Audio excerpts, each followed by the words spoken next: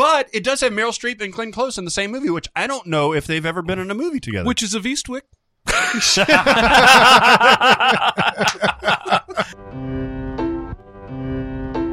Welcome to Sincast, presented by CinemaSins.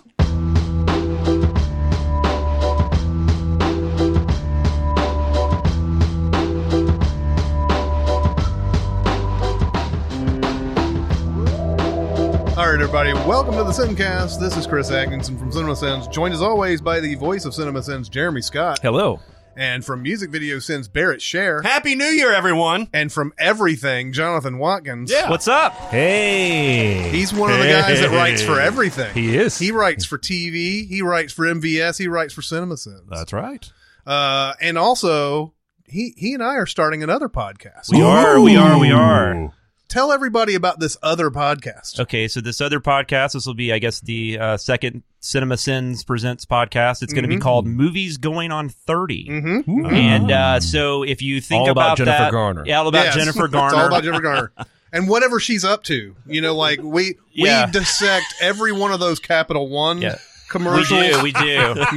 Yeah. And just because we're weird, we're going to actually start with Alias Season 4. Right, we're right, not even right. starting Yeah. You don't Episode 5. Really, the first 3 are worthless. Oh, Once they it gets are. to 4, that's where it really starts. I need doing to well. know what Rimbaldi. Is it Rimbaldi? Yeah, Is that right? who Rimbaldi. Yeah, it's Rimbaldi. The Rambaldi mention in the podcast.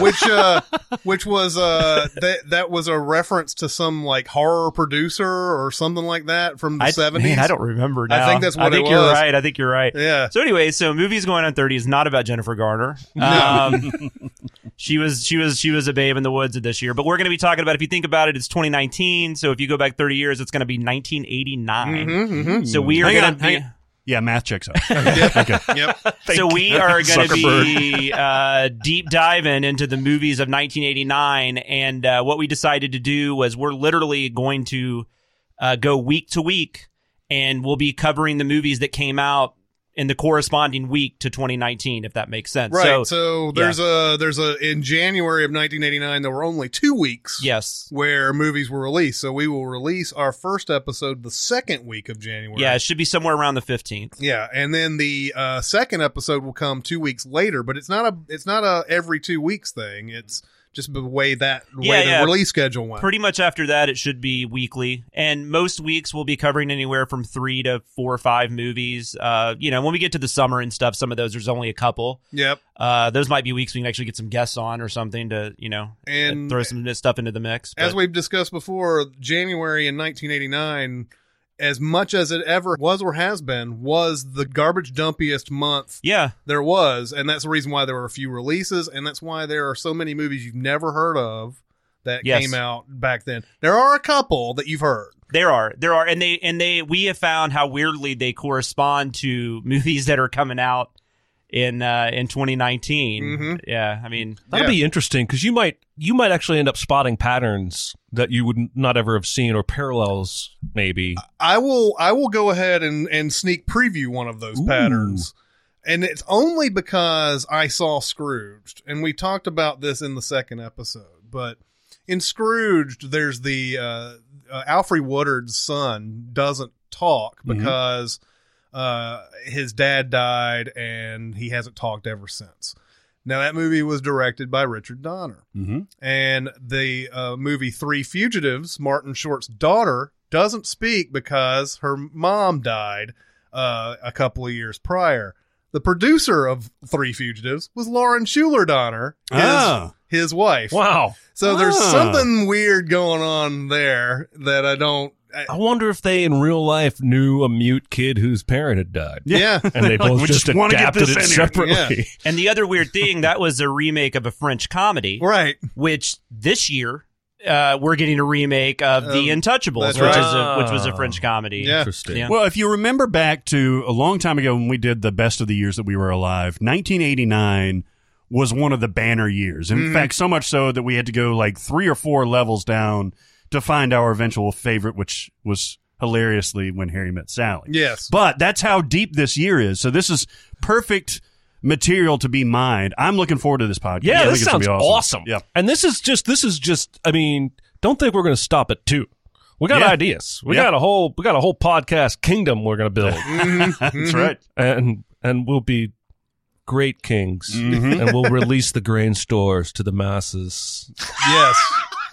I don't know. I've been watching a lot of Game of Thrones lately. Yes, release those grain stores. But I don't think even in that show once do they release the grain stores. HBO really knows how to hit you, don't they? God, I lose productivity every time they do this. I can't remember the first day that they ran that marathon of season 1. I was like, I've seen season 1. I've seen it all the way through twice. Yeah. And I've seen certain episodes, like the first one, maybe 4 or 5 times. And I'm still sitting there watching that first fucking episode. Like I've never seen it before. Yeah. Like I wonder what happens. Like my wife came in to ask me a question during part of the Red Wedding, and I was like, shh. And I'm thinking to myself, I've seen this 5 times. Like I know exactly what's going to happen, but I still want to watch it. Yep. Just give me a second. I'm gonna have to dive into that soon because I'm the only person I think out of all of us, including Dicer, that hasn't watched like the entire series. Hold on, turn off the podcast. We're gonna have to kill him. Let's do it right We'll now. be back in. But I know with TV Sins, eventually we're going to cover later, bigger episodes. So I'm going to have to watch the stuff before that to be able to write the script. So I'm looking forward to it. It's just I haven't had HBO like consistently over the last 6 or 7 years, so it's been kind of hard to keep up with it. I know that we're like completely derailed at this point, but one thing that's funny about that first season, there's the part where it's Rob and it's Lady Stark. What's her name? Catelyn. They're trying to negotiate with Walder Frey about the getting across. And she comes back and says, "You're going to have to marry one of his daughters." And he goes, "Was any of them attractive?" And he's like, "There was one." Or whatever. And you're like, oh, okay, whatever. Now he ends up with an absolutely stunning woman. But it's funny later on, like 3rd season or whatever, you find out that the one that she was talking about is fucking gorgeous. Yeah, because Lord Edmure's in there getting ready to get married, and he's all dreading it. Like, and then she comes in, and the veil comes off, and his face is so fucking perfect because he's just kind of like. Yeah, we could have jackpot. Yeah, we could have avoided so many things. Anyway, though, the podcast sounds awesome, and I guess by the time this episode we're recording today comes out, it'll only be just like over a week away, right? That's about a week Excellent. away. That's Excellent. right. Very cool. So yeah, we're looking forward to it. I think it's cool. Even though the last time I watched every movie in a year, it was 2005, and that turned out to be a sucky year. There is something about it. There's a climb a mountain type thing about watching every movie that came out in one year. And we'll miss a few, but there'll be those really obscure ones. Yeah, I mean, we're getting all of the major releases, and we're getting a lot of minor releases. Yeah, a lot of minor ones that you can find. Anyway. And even. I mean, and there are some really great movies in '89, but one thing I found going through it, I was really glad we picked it, was because there's so much that happens that, like, there's so many interesting transitions with films. Like the summer movie season kind of changes a little bit. Disney gets back on track. I think it's going to be really interesting when we talk about Little Mermaid, because I don't think a lot of younger people realize how dead in the water Disney kind of was. Oh yeah. At this time, James Bond. That's really interesting. I mean, there's just a lot of the start of the 90s indie scene kind of makes its footprints in 1989 with Gus Van Sant and people like that, and Steven Soderbergh. Yeah. So, it's interesting going to be year. fascinating. Yeah. All right. So today we're going to go back on our road trip. On the road again. The most time-honored tradition of all, the road trip. Oh, the places you'll go. Are we there yet? No. Are we there yet? No. Are we there yet? No. To the tiny Rhode Island. Yes, it's not actually an island. Yeah, it's you not. fucking pretentious dicks. Nor is it a road. But it is New England. It Yes, it Most is. definitely. Despite some of the other states we've applied that label to. You know what? Rhode Island, for me, I've driven through Rhode Island. I've never stayed there or anything. Or have I? Yeah, you did. I once. did stay. It was Providence. Yeah. So we did stay there that one time. But Rhode Island also, the first time I ever drove through it, was the day that John McCain announced Sarah Palin as his running mate. Wow. So I was listening to the radio of her introduction to the masses driving through Rhode Island, and my horn was stuck on honking. Under protest? That is the worst, by the way. Which I've had is. that happen before.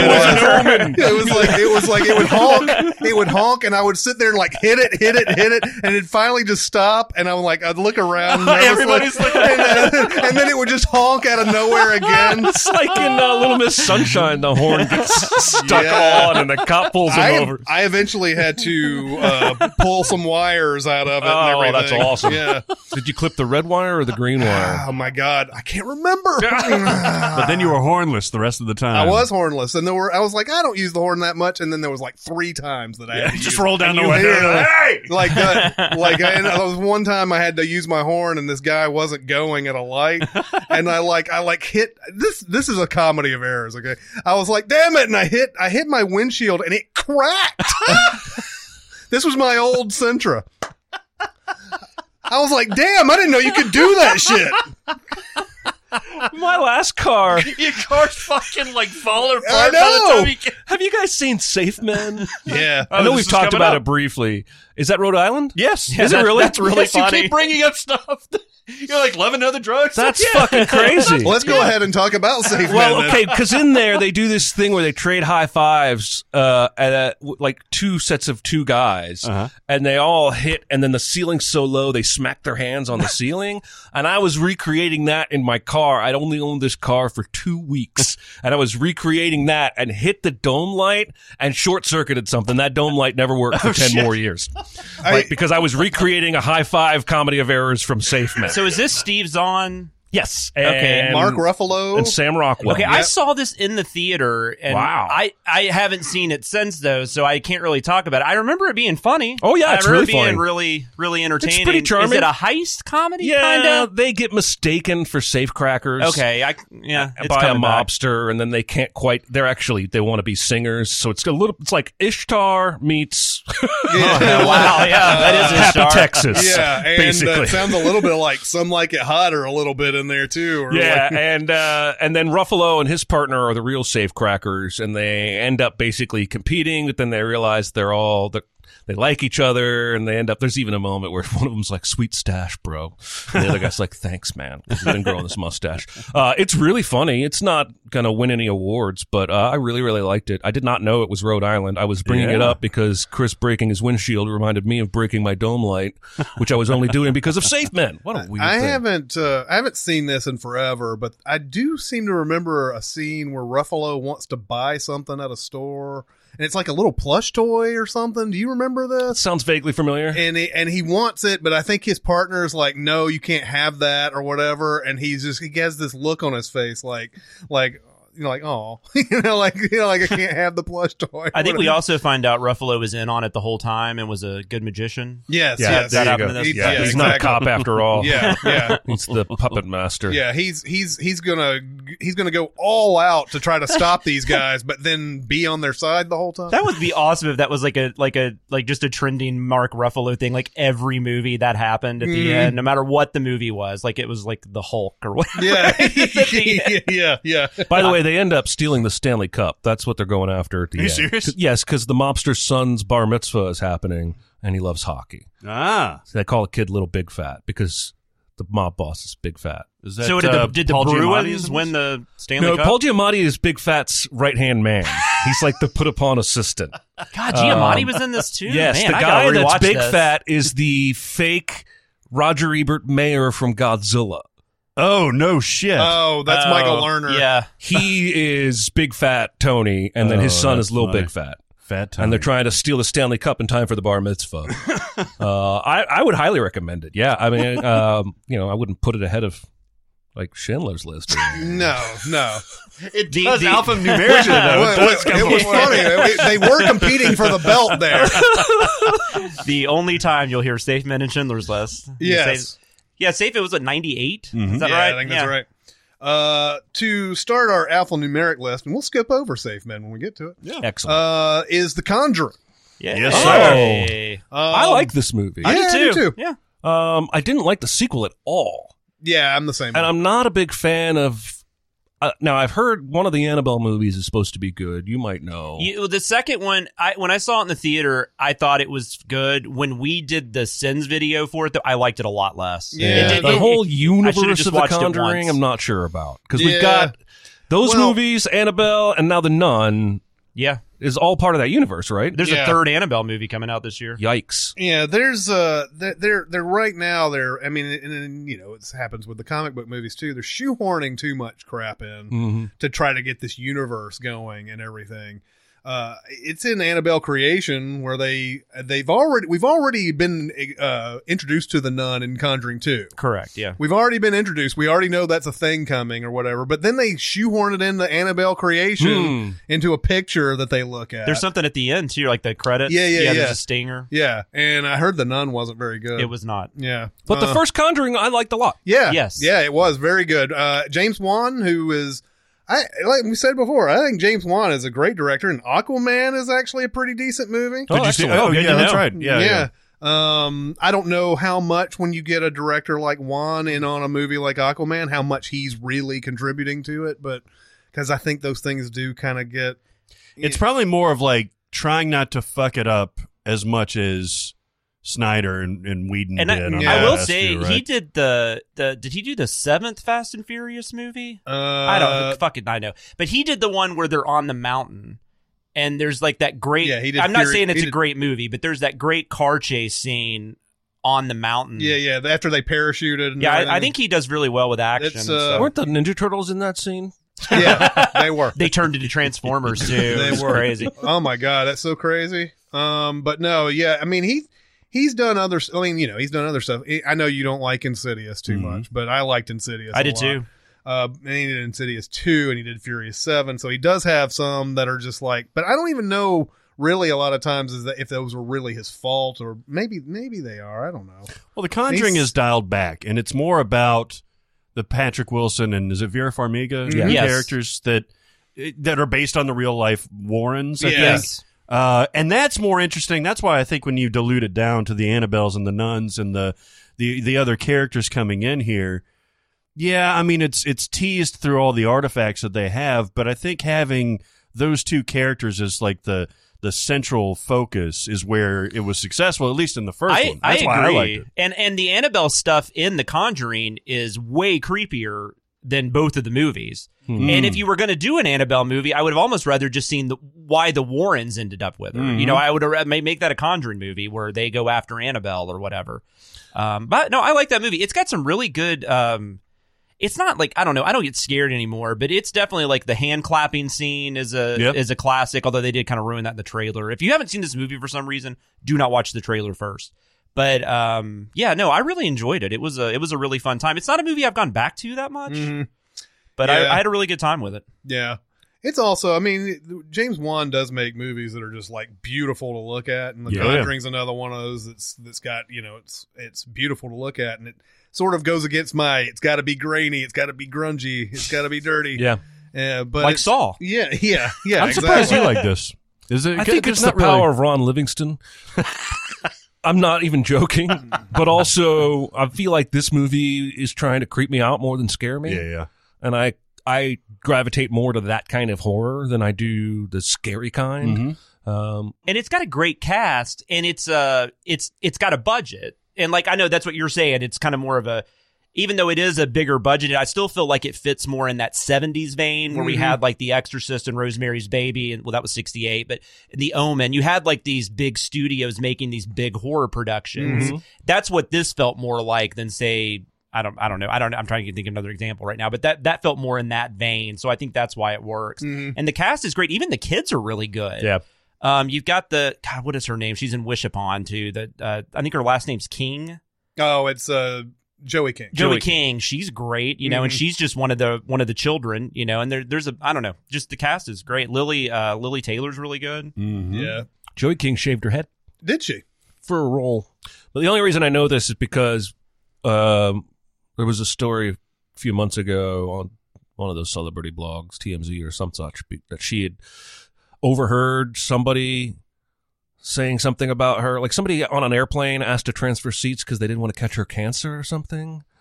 And she was all like Holy offended. shit. And she was like, people are judging me just because I shaved my head. Oh. I remember thinking, wow, whoever thinks you can catch cancer sure is a big moron. Yeah. Also, if she randomly listens to this, I'm sure she's going to appreciate I said the girl from Wish Upon. Yeah, But, yeah. Sorry about that. As opposed to the girl from the kissing booth. Yes. She might prefer that. She's in that Netflix movie, The Kissing. Oh, I've never seen that. No, me neither. I read headlines. That was a prequel to Bandersnatch. Yeah, it was. No, it's actually it's supposed to be one of their most watched original films.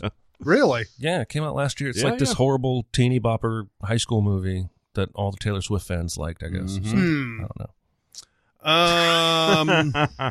We move on to a movie I definitely haven't seen, The Curse of Chucky. I have seen that. I've seen this. No shit. Okay, so Bride, Seed, and Curse kind of all get mixed up for me. Yeah, so this was so Don Mancini. The one thing interesting about the Child's Play films, up until this current remake that's coming out this summer, where they completely kicked him out of the whole project. Don Mancini has been the creator behind this from the get-go, which is kind of interesting because you typically don't get the same person sticking with these films for the whole. He hadn't directed them all or anything, but he's always been there. He wrote them and so on and so forth. So I think after Seed of Chucky, which is one of the worst movies I've ever seen, was a bomb and didn't do well. He was able to bring this franchise back. This was a direct to DVD movie, and a lot of horror movie fans really dig this movie. I've seen it once. It's more slashery than it is campy. Yeah, and it's kind of like it's like a haunted house kind of situation. I mean, it's not a ghost movie, but they're in a big house and it's dark and it's raining outside. I mean, it's kind of got that gothic feel to it. Yeah, it's voodoo-y and all that stuff. It's got kind of an interesting twist at the end because the whole movie, like, he looks like he did originally, whereas, if in the later sequels, he's all cut up and burnt and there's all kinds of stuff. And then there's a twist with that. You kind of find out at the end, like, where it actually takes place in the universe. I mean, it's, I don't. No, it sucks. It's It not sucks. good. It's not bad. good. But it does have its fans. It sucks. I always wonder. I still think the original is good. I actually just recently watched that. Oh, yeah? And I still think there's a lot that works in that movie.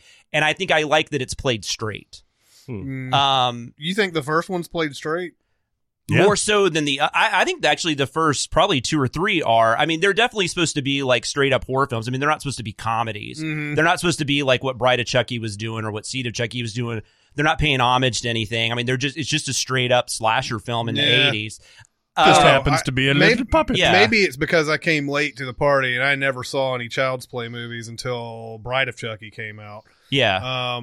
But when I went back to watch Child's Play and we did the Sins video for it, it felt like it was straight. It was straighter, but it still felt kind of ridiculous to me. And I'm not. Yeah, it definitely has its moments, and especially when you find. Well, the one thing about the original I remember, and I'm sorry we're getting sidetracked with that because I know that's not a Rhode Island movie. But one thing about the original, I find it odd that they tried to make it a mystery at first because everything with the advertising was that it's a killer doll. So they try to make it seem like maybe Andy the kid is the killer.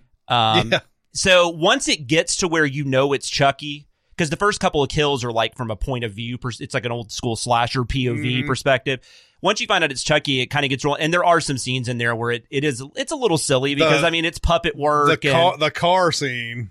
Yeah. And there's like this, but there is that one scene where he I don't know if you remember this, but he goes to like the witch doctor or whatever. I guess the guy that taught him how to do voodoo. Yeah. I always find that scene very creepy.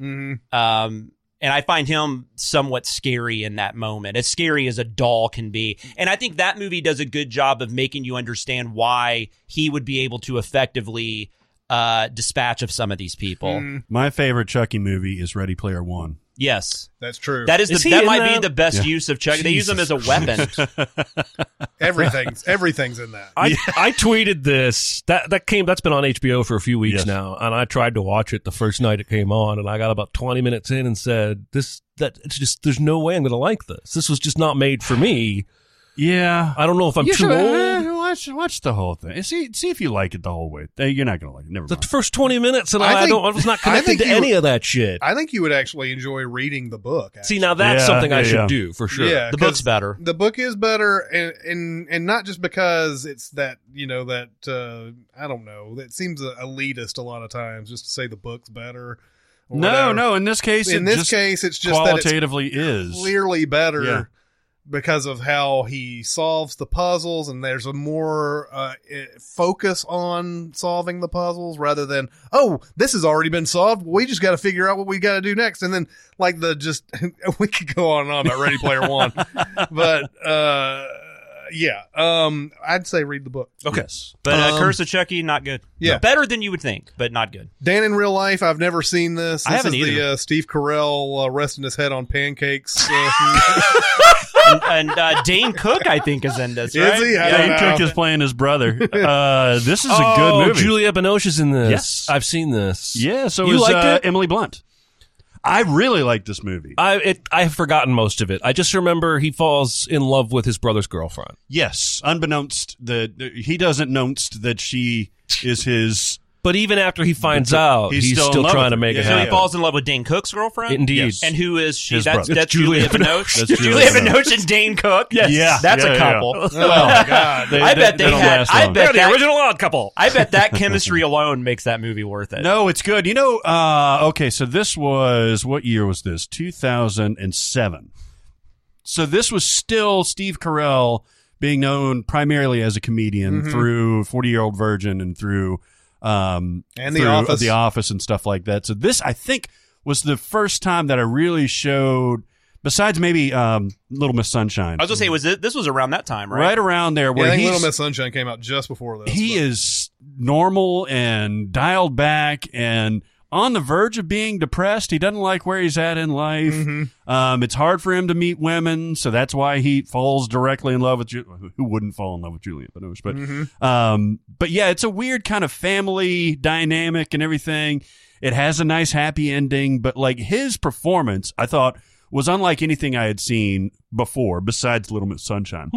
I like it a lot. I just don't remember it very well to remember. It's if a I liked very it. Saturday I'll afternoon have to movie. check it out. It always looked a little pretentious to me. I think that there was something about it that was very off-putting to me. Oh, no, I don't- but if you're recommending it, I'll It check was it the out. pancakes. It was Maybe, the yeah. pancakes. Could I don't know. be. It was Would around that anyone like some time. It was pancakes? whatever that kind of movie was around that time. Just I don't know. I didn't want to watch it. And Allison Pill Yeah. plays his daughter. Oh, nice. Yeah. Allison Pill. Then we have Don't Be Afraid of the Dark. I saw this. This is mainly Guillermo del Toro is known for writing the screenplay for this.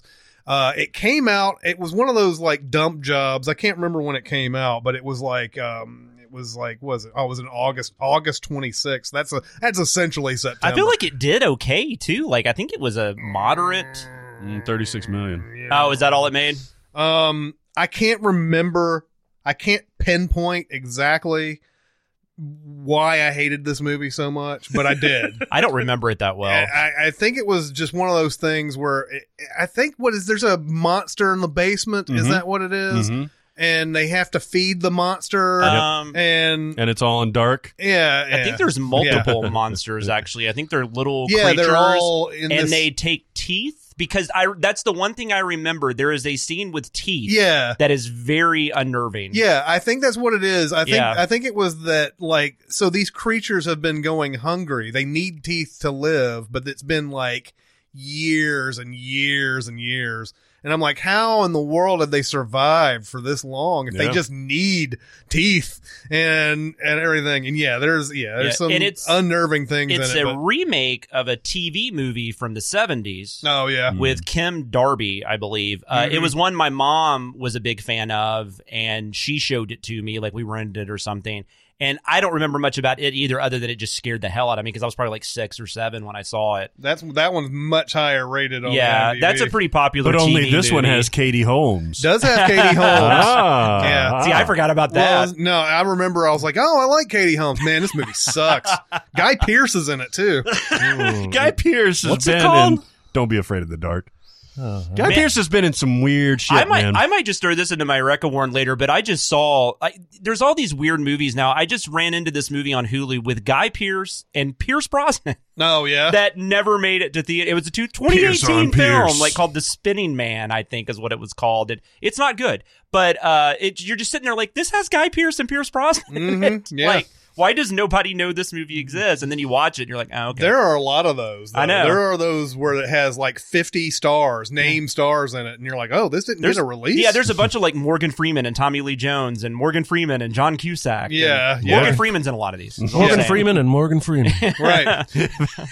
Double Morgan Freeman. on Morgan. Yes. And The Simple Factor. Yeah, You're like, exactly. what is that? What? Morgan and Morgan for the people. One of many Farrelly brother movies that we will cover here, Dumb and Dumber.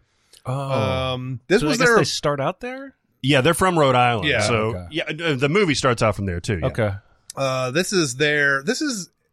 this is their first, it might be their first movie. I don't know if they had made anything just before this, because this was 94. Well, I just remember the next one was marketed as from the idiots, What Brung You, Dumb and Dumber. Yeah, it is the first movie that Am they I came the out only with. one here that doesn't like this? No, Jeremy doesn't. No, I don't like this Okay, movie cool. at all. I love this movie. I love Dumb and Oh, Dumber. It's got their trademark sick humor in it and everything, and that turns a lot of people off. But man, there's so many funny things in this. I mean, just the simple thing of Jim Carrey walking out of a bar and seeing the newspaper headline, "Man walks on the moon," and he's like, "Oh my God, you can believe that? That's amazing!" And so you're saying there's a chance, and there's just a million things in Dumb and Dumber that are funny. Yes, there's some very gross and there's some very stupid things in there. Yes, I there are. can watch it and I can totally see what people are finding funny. Just for whatever reason, it's not connecting with me. This is just not my kind of comedy, I guess, is the main thing.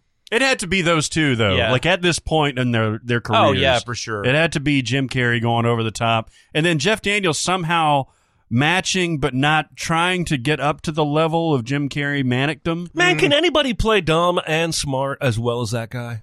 Jeff Daniels? Yeah. I don't think so. You know what I mean? You watch something like The Newsroom, and then you watch Dumb and Dumber. And I think he gives the better performance in the movie.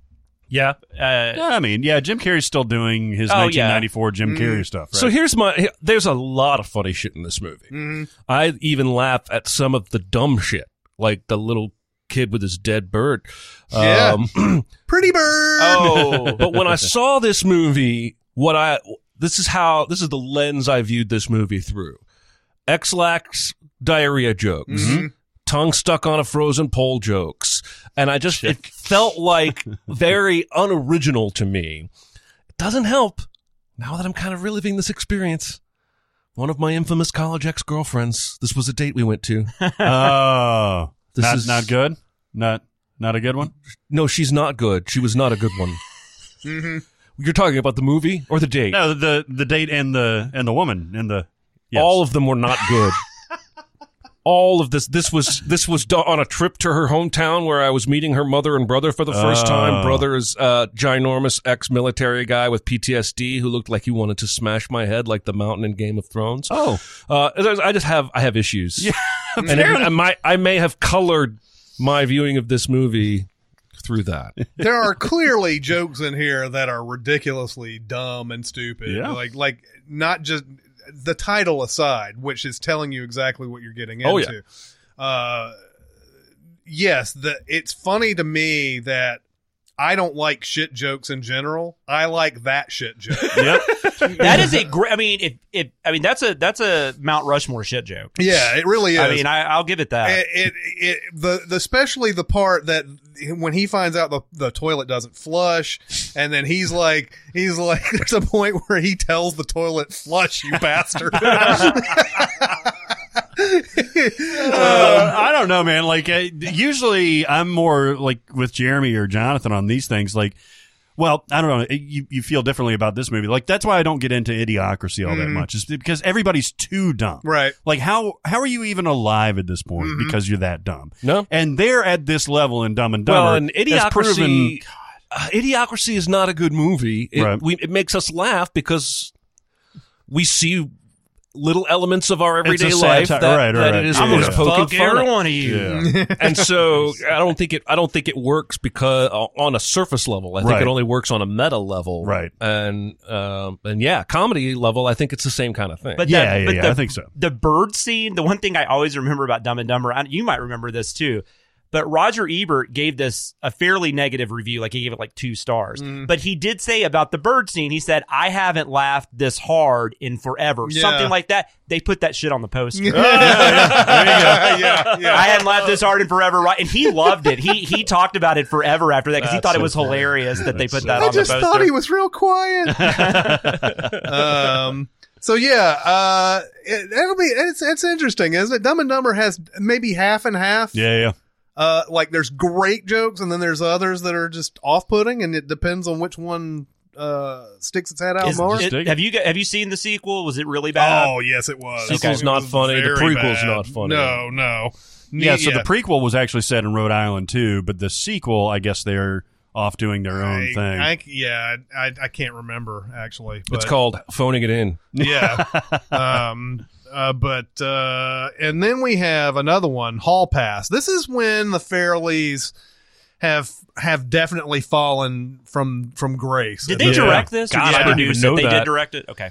I think they did. Yeah, they did. This This is male wish fulfillment in the form of Jason Sudeikis and Owen Wilson, and it's at the expense of the female characters that are trying to justify themselves as being emboldened by this. Have you seen this movie? No. This is where you get a hall pass as a married couple. Yes. You can sleep with whoever you want to for whatever period of time. Yeah. And which is those happen. Exactly, which is a total male wish fulfillment thing. Right. And they take it into predictable levels.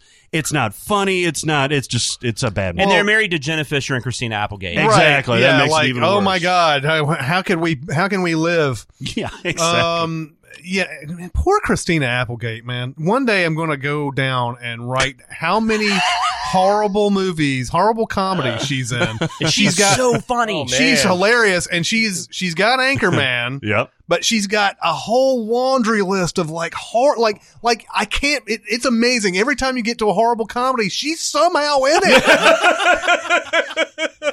She's even in Father's Day. I mean, Yeah. at least don't tell mom the babysitter's dead. You can go, she's trying to start a film career because she was still doing Married with Children. I think because that's not a very good show, but the people that are in it are very good. And she's one of them. You know, she stands out in that. And I think she kind of got stuck in that kind of rut for a while. And then she finally broke out a little bit with Anchorman, but then she started doing other shit. Look so she's to varying degrees of success here. You can say Bad Moms, I guess, is a good movie or whatever to some. Oh, yeah, for that's some right. for some people. No, not I me. forgot that she was I in hate that. Bad Moms, but she's in that. Enough people like She's it. in a Bad Moms Christmas. It was a hit, yeah. But then there's there's some movies I haven't ever heard of. She's in the Alvin and Chipmunks movies as a voice. She's in that Vacation. yeah. She's in Anchorman 2, which is not good. Mm-hmm. Hall Pass. What else is in there? I like The Rocker, but I don't think a lot of people do.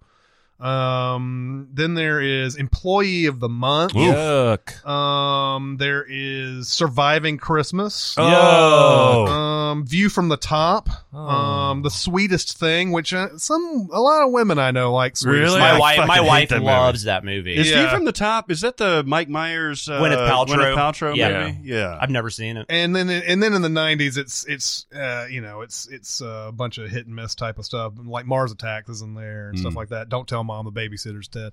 But yeah, it's just crazy how many of those that she's in. And if you see her like on a talk show or just on any, she's so funny. Yeah. Like she's just naturally such a funny person. Mm-hmm. She has exquisite breasts. Yes, that's one of my favorite scenes of all time with her. But Hall Pass is terrible. Yeah, Hall Pass is awful. Give Hall Pass a pass when you go to your when you go through your video selections. Another Farrelly Brothers, Me, Myself, and Irene. Now that movie is Rhode Island as fuck. Yeah, it is. Is this watchable? Define watchable. I've found myself watching this movie multiple times. I have too. I would pick this over Dumb and Dumber. The the first time he breaks and changes into in the grocery store. that whole sequence of stuff that happens is funny to me. It Now, is. I have to look at this with a little bit different eyes too these days, because the one of the scenes that I thought was super funny, maybe it's not funny today. There's a point where he like goes and he sees Shannon Worry, who's like a softcore porn actress or whatever, on a bench, like nursing a child, and then you see him down there sucking on her tits. Right. And then there's a point where like right after that he's in the car and he's got a milk mustache. I may or may not have seen that scene because I may or may not have one day Googled Shannon Weary scenes. It's possible. Oh yeah. It sometimes happens. Yeah. Sometimes I'm looking for like silverware. Yeah. And I accidentally the autocomplete. I think that joke is still funny. The autocompletes is Shannon Worry. Yeah, it's weird. Okay, so he's got Anthony Anderson Yeah. and two other guys are his 3 grown black sons Right. that he doesn't know aren't his. I need to see this movie. Yeah. Have you not ever seen it? No, I haven't. For some reason, I missed because it. he's His watchable wife stuff. slept with the limo driver Yeah. who was a dwarf. Yeah. Yes. The dude from Bad Santa. The guy from Bad Santa. Yeah. Yep. And he didn't know these kids weren't his, and it's a running joke but they're also super geniuses. Yeah. They're Because he's Elon Musk super, because he that was guy a was in Mensa, Mensa. yeah. They met at Mensa, the former wife who's from the Pizza Place show, right? Yeah, it's I think is it Trailer Howard? Yeah, I think so. The 2 guys, a girl, in a pizza place. Oh, Ryan Reynolds. Oh, The yeah. girl I from know what that you're talking show, about. I think, is who's Jim Carrey's wife. I'm in looking this. for. I think that's her name. Yeah, Trailer Howard. And so there's a lot of comedy there, because they actually, if you take aside the absurdity of their relationship and his 3 grown black children that he doesn't know aren't his biological children, there's an actual awesome, loving father and son relationship between all of them. Yeah. Like they really truly love their dad. I think it's not great, but probably better than Well, and there's most remember it. There's Yeah. a part. These guys, like these sons are like just like motherfucker every other word. You And forgot the motherfucking hot pot noodles. yeah. And he's like, I can't find the atomic mass of this motherfucker. I need to watch this movie again. This was been a like while. what? This is like 2001 or something. 2000. Yeah, it's 2000. Yeah, I think, I missed a lot around that time. I think so. I don't know. I think when it gets on the road trip part of it with Renee Zellweger and everything, that's where it sort of starts to fall a little bit. Sure. Yeah, but yeah. even then, there's some jokes in there, like him pissing on the wall, like to the right and above him. Why am I peeing like I was up all night having sex? and so there again, this is another one of those movies. Do the bad jokes or the good jokes end up rearing their head in this thing? Yeah. And that's your ultimate opinion of that This movie. is kind of right at the edge of Jim Carrey's like comedy chops. You know what I mean? Like It's- right yeah. before Fun with Dick and Jane and fucking Yes Man and this all is that him stuff. on at a pivot point, and this is the Farrelly brothers at a pivot point. Yep. And it's weird how that worked out. Like after this, the Farrelly brothers made stuff like Stuck on You and Shallow Hal and all that, and it's like, well, they've lost something. They've Yep. lost some of their magic. And Carrey, Fun with Dick and Jane and all this other stuff. Yes Man, which is a decent movie. It's I kinda decent. like it. I actually watched Yes Man for the first time a few weeks ago. It was decent. It's- I was because I really didn't like Fun with Dick and Jane. Like that was a movie that really turned me off of Jim Carrey for a while, and so I think that's why I didn't see some of these. Like Thank You Philip Morris and Yeah. and Thank You, Philip Yes Man. Morris is great. Yeah, no, it is. I've seen it since, and it's excellent. So I love you, Philip Morris. Right? I love you, Philip Yeah, I Morris. love you, yeah. Philip. Thank you for smoking. Yeah, Philip that's Morris. exactly what I was about to say. Which is also a great movie. Then there's, I think this is a fairly affiliated movie. Did they direct Osmosis Jones? They did. Osmosis- Holy shit, they They did. directed the live action parts, but the I was reading about this. The animated parts had already been in the can for like years. Oh, really? Of what? And then the animated parts had What already movie? been Osmosis Jones. Oh, So they directed all the Bill Murray stuff, but then the Farrelly brothers did. But then the animated stuff with Chris Rock and with who else David is in Hyde there? Pierce. David Hyde Pierce. William That had already Shatner. been set. I don't remember liking this. I I never don't remember saw much this. about it, but I don't remember liking it. I remember liking the animated parts, and Yeah, the that's stuff with probably Bill fair. Murray is gross and disgusting. There were I a think ton by of these design. weird comedies coming out in this era. Like, and not that they're all the same or anything, but Osmosis Jones, What Planet Are You From? Yeah. Just a lot of just weird, like, out of nowhere. Pluto Nash. Pluto Nash. Was that Gary Shandling? Yeah. Yeah. What- What Planet I've Are You seen From? that, That yeah. movie's great. Yeah, What no, Planet that's Are a You good From is movie. That's great. a good movie. Yeah. But yeah, I don't remember. I never saw Osmosis Jones. Yeah, I don't think I did It's either. like Inner Space. It's it's the white blood cells versus the red blood cells and stuff like that. And I always am kind Bloods of versus entertained. the Crips. The Bloods versus the Crips. in the body. I'm kind of entertained by that stuff. All right.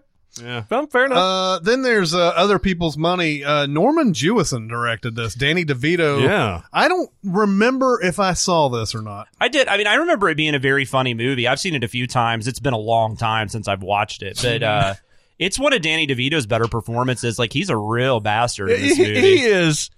How the fuck does Danny DeVito in movies in this era in the 80s and 90s get women like Penelope Ann Miller and fucking just can rack these beautiful women up? God bless him. He's a talent. He's funny. He's fuck me. Well, man. this is Fuck. him at his, because I mean, just a few years before this, he does Ruthless People, which I think that's one of my all-time favorite comedies, and I Yeah. think he's just brilliant in that. And then he kind of this is kind of that same type of character, Yeah. in Other People's Money. But no, I mean, I can't. It's hard for me to talk about it because it's been so long. but I this is, remember it being funny. Gregory Peck, he tries to take, in fact, I think he does do a hostile takeover of, like, Gregory Peck owns this small family-owned business in Rhode Is it Island. Gregory Peck? It was that's it brings me to this thing you're talking about DeVito getting all these beautiful women and everything. It brings me to a Family Guy joke, which Family Guy is also Rhode Island. Yeah. But there's like a cutaway to like when DeVito proposed to Rhea Perlman, and he's like, all right, Rhea, it's either me or nothing else. It's so mean. Oh yeah, that was a two-puncher there. Yeah. Oh my god. Then the Farrelly brothers did not direct this, but they wrote Outside Providence. Saw it, What'd you think? hated it. Really? This is your boy from Alpha Dog. Yeah, I know. Sean Hattie. Sean Hattie. You didn't like this at all? He's not my boy. I think he's your boy. He's the killer in Alpha Dog. Yes, he is. He's a bad person. This movie is famous in my mind for the introducing me to the phrase, the teenage lingo for a sex act, stink-fingered, Ah, yes. which is not anything I had ever heard until I'm watching this movie. Am I wrong? Do I have the wrong movie? I don't haven't remember. seen who it. it It's was. Oh, been you so- were making a face like I've I seen had gotten it, it but wrong. I don't. I mean, but it's been Barrett, since would it you came please out. Google stink-fingered and Yeah, Google Providence stink-finger. and see if I'm right? I remember it being a very bland movie that I felt like thought it was more important than it was. Yeah. Alec Baldwin's the dad, right? yeah, And yeah. trying to be raunchy for the sake of raunch. You are correct. Thank you. Okay, so I read this book before I saw the movie. Oh, long I didn't know it before. was a Wait a book. minute. You Googled Stinkfinger, and He it did. said it originated in Outside Providence. It Well- automatically brought up Outside Providence. And did it bring up some Stink Shannon Okay. Weary films? Did Yes. it bring up Tool too? Because they have a song called Stink Fist. That's Ooh, true. that's right. That's a great Interesting. song. Yeah. This book is really, really endearing. Like, it's a coming of age story about growing up outside Providence, based on Peter Farrelly's background of going to a boarding school in Connecticut. So he wrote it? He wrote it, yeah. Okay. And then the book or the movie was directed by somebody else, like Chris said, and I don't know how much he had. with- Carente something. Yeah. Yeah, and Alec Baldwin is good, especially like he calls his son Dildo all the time. He's like, "Hey, Dildo." Yeah. It's not as good as the book, but I had nice feelings in my belly for All right. this. Well, this movie. I remember it felt like, I don't know if I even knew the Farrelly brothers had any connection to the story at all, but it felt like a Farrelly knockoff to me when I saw it. It's That's got kinda some how I gross out wrote stuff. it off in my mind. Yeah. But also, yes, when I was in middle school, whatever words we were using never involved stink finger. These are a rough group of kids, though. Yeah, they are. They are. But that was new lingo to me. I thought maybe that was like New England slang. I also Yeah, have I a really guess so. weird experience with this movie where it was one of those, I'm sure you guys have had these incidents where I was with a friend. It was so random that we brought up this movie because this is probably like 10 years ago. I mean, this was well after the movie had come out. So we're just talking about this movie, walk into like a Jersey Mike's or something. No shit. This movie is playing on the TV. Oh, wow. In the Jersey Interesting. Mike's. Wow. Wow. That's, well, I don't even have a TV at my Jersey Mike's. Or Actually, they do, but they always play college football. Yeah, that's what I got. Yeah. Then we have, this is a very good movie, Reversal of Fortune. Oh, This is excellent. an awesome movie. Yeah. Jeremy Irons and Glenn Close. Mm-hmm. And who was it? It was Barbet Schroeder that directed this? Yeah. This is a real life case about who's Sonny Von Bulow. Yeah, that's Yeah. right. Yeah. That's like in Seinfeld where did they have the coma episode? Yeah. It's like, I'm a man who respects a good coma. Some are a little later. If you got a real good Sonny Von Bulow coma going on, now you're working on something. So the case comes about because she's sick and then she dies. She's in a coma. She's in a coma. Yeah. But the idea is whether or not he was responsible for killing her or even put her in the coma Put her in the first place. Yeah. Yeah. You have Ron Silver playing Alan Dershowitz in this. Yep. And he's great. Yeah, Ron Silver's amazing in this. And Alan Dershowitz, I don't know if still was considered the top legal mind of our time. I have never seen a fall from grace so rapid Right. by just adjoining himself There's- with a certain I think there's something ethos. else to this story that we will find out later. his alliance with Trump and with Trump followers and stuff like that have really taken this guy down to levels that you wouldn't think of because he is a brilliant legal mind. Yeah, that's the thing. How do you go from being the guy that everybody wants to seek out legal advice from to this? Yeah. So, And this is a great example of that movie we talk about, movies for adults that just aren't really made anymore. yeah, they don't really And- seem to make these. And you've got a director like in his prime, firing in all his cylinders. You know, Schroeder had just done Barfly a couple years prior to this. You got Glenn Close like in her peak. Man, she'd done like Dangerous Liaisons and Fatal Yeah. Attraction and all this shit. Jeremy Irons is awesome. I mean, it's a great story. It's a great cast, a great director, and it's beautiful. It's it's a hell of a movie. Yeah. High recommend Reversal Oh, of yes. Fortune. And just Jeremy Irons, I think he won the Oscar for this. He's really, really good in this. He's just, I don't know, the way he is, the way he is in this movie is just, Yeah. you never know quite whether to Yeah. say he's done it or not, or like you feel he's capable of doing it anyway, but you don't know, Right. let the chips and fall he where plays they that may. he plays that dynamic very well. Yeah. Because like you said, you even like him at times. You know, oh, he's cool. Yeah. Oh no, he's not. You're going back and forth the whole movie. Yeah. Then we have another Farrelly Brothers. This is their most popular one. There's Something About Mary. Wow. And even that movie's only like the first third in the New England area, right? Because then don't they all go down to Florida? Correct. Yeah. Yeah. Yeah. Playing the Dolphins, you dumbass. This is Cameron Diaz.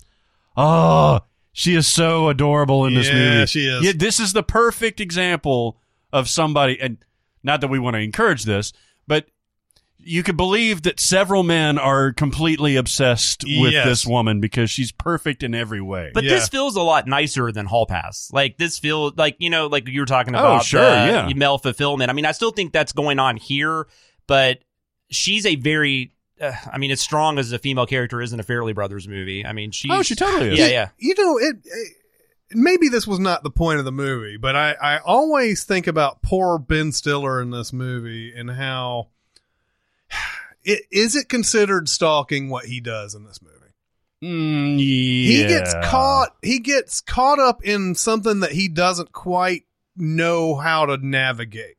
He wants to find her, doesn't know how to find. That's the stalk. I guess that's the more of the stalk part right there. But it's Is also that he pre-Facebook. Is that he actually hires somebody to go find her? That's the part that's probably the worst out of that whole thing. But then he doesn't know that Dylan is as creepy as he is, and then he just wants to see her again. He doesn't really want to do anything like Chris Elliott ends up being. Like Right. I don't know. I don't want to make excuses for what he does in the, you know what I mean? Like I'm not in that business. I always think about it seems innocent, but it really isn't. Well, that's the beauty of the movie is how he keeps stumbling into more progressively more outlandish situations through no fault of his own, picking up a hitchhiker, ending up in fucking jail and all that stuff. And, there's just, He is trying to, despite like the outcomes, he's trying to do the right thing. So I understand what you're saying. Yeah. But if he didn't do the stalking in the first, or didn't try to look her up in the first place, which he was convinced to do by Chris Elliott, Yeah. then it wouldn't have, Right. done the whole thing. But yes, Yeah. it's 50-50. Is he the better of the creeps? Is that what it ends up I being? don't think there is a better. And when once you've crossed that line, Yeah. there's just not a better out of that. And like, yes, I guess if you want to go into degrees here, but nobody does anything other than the stalking.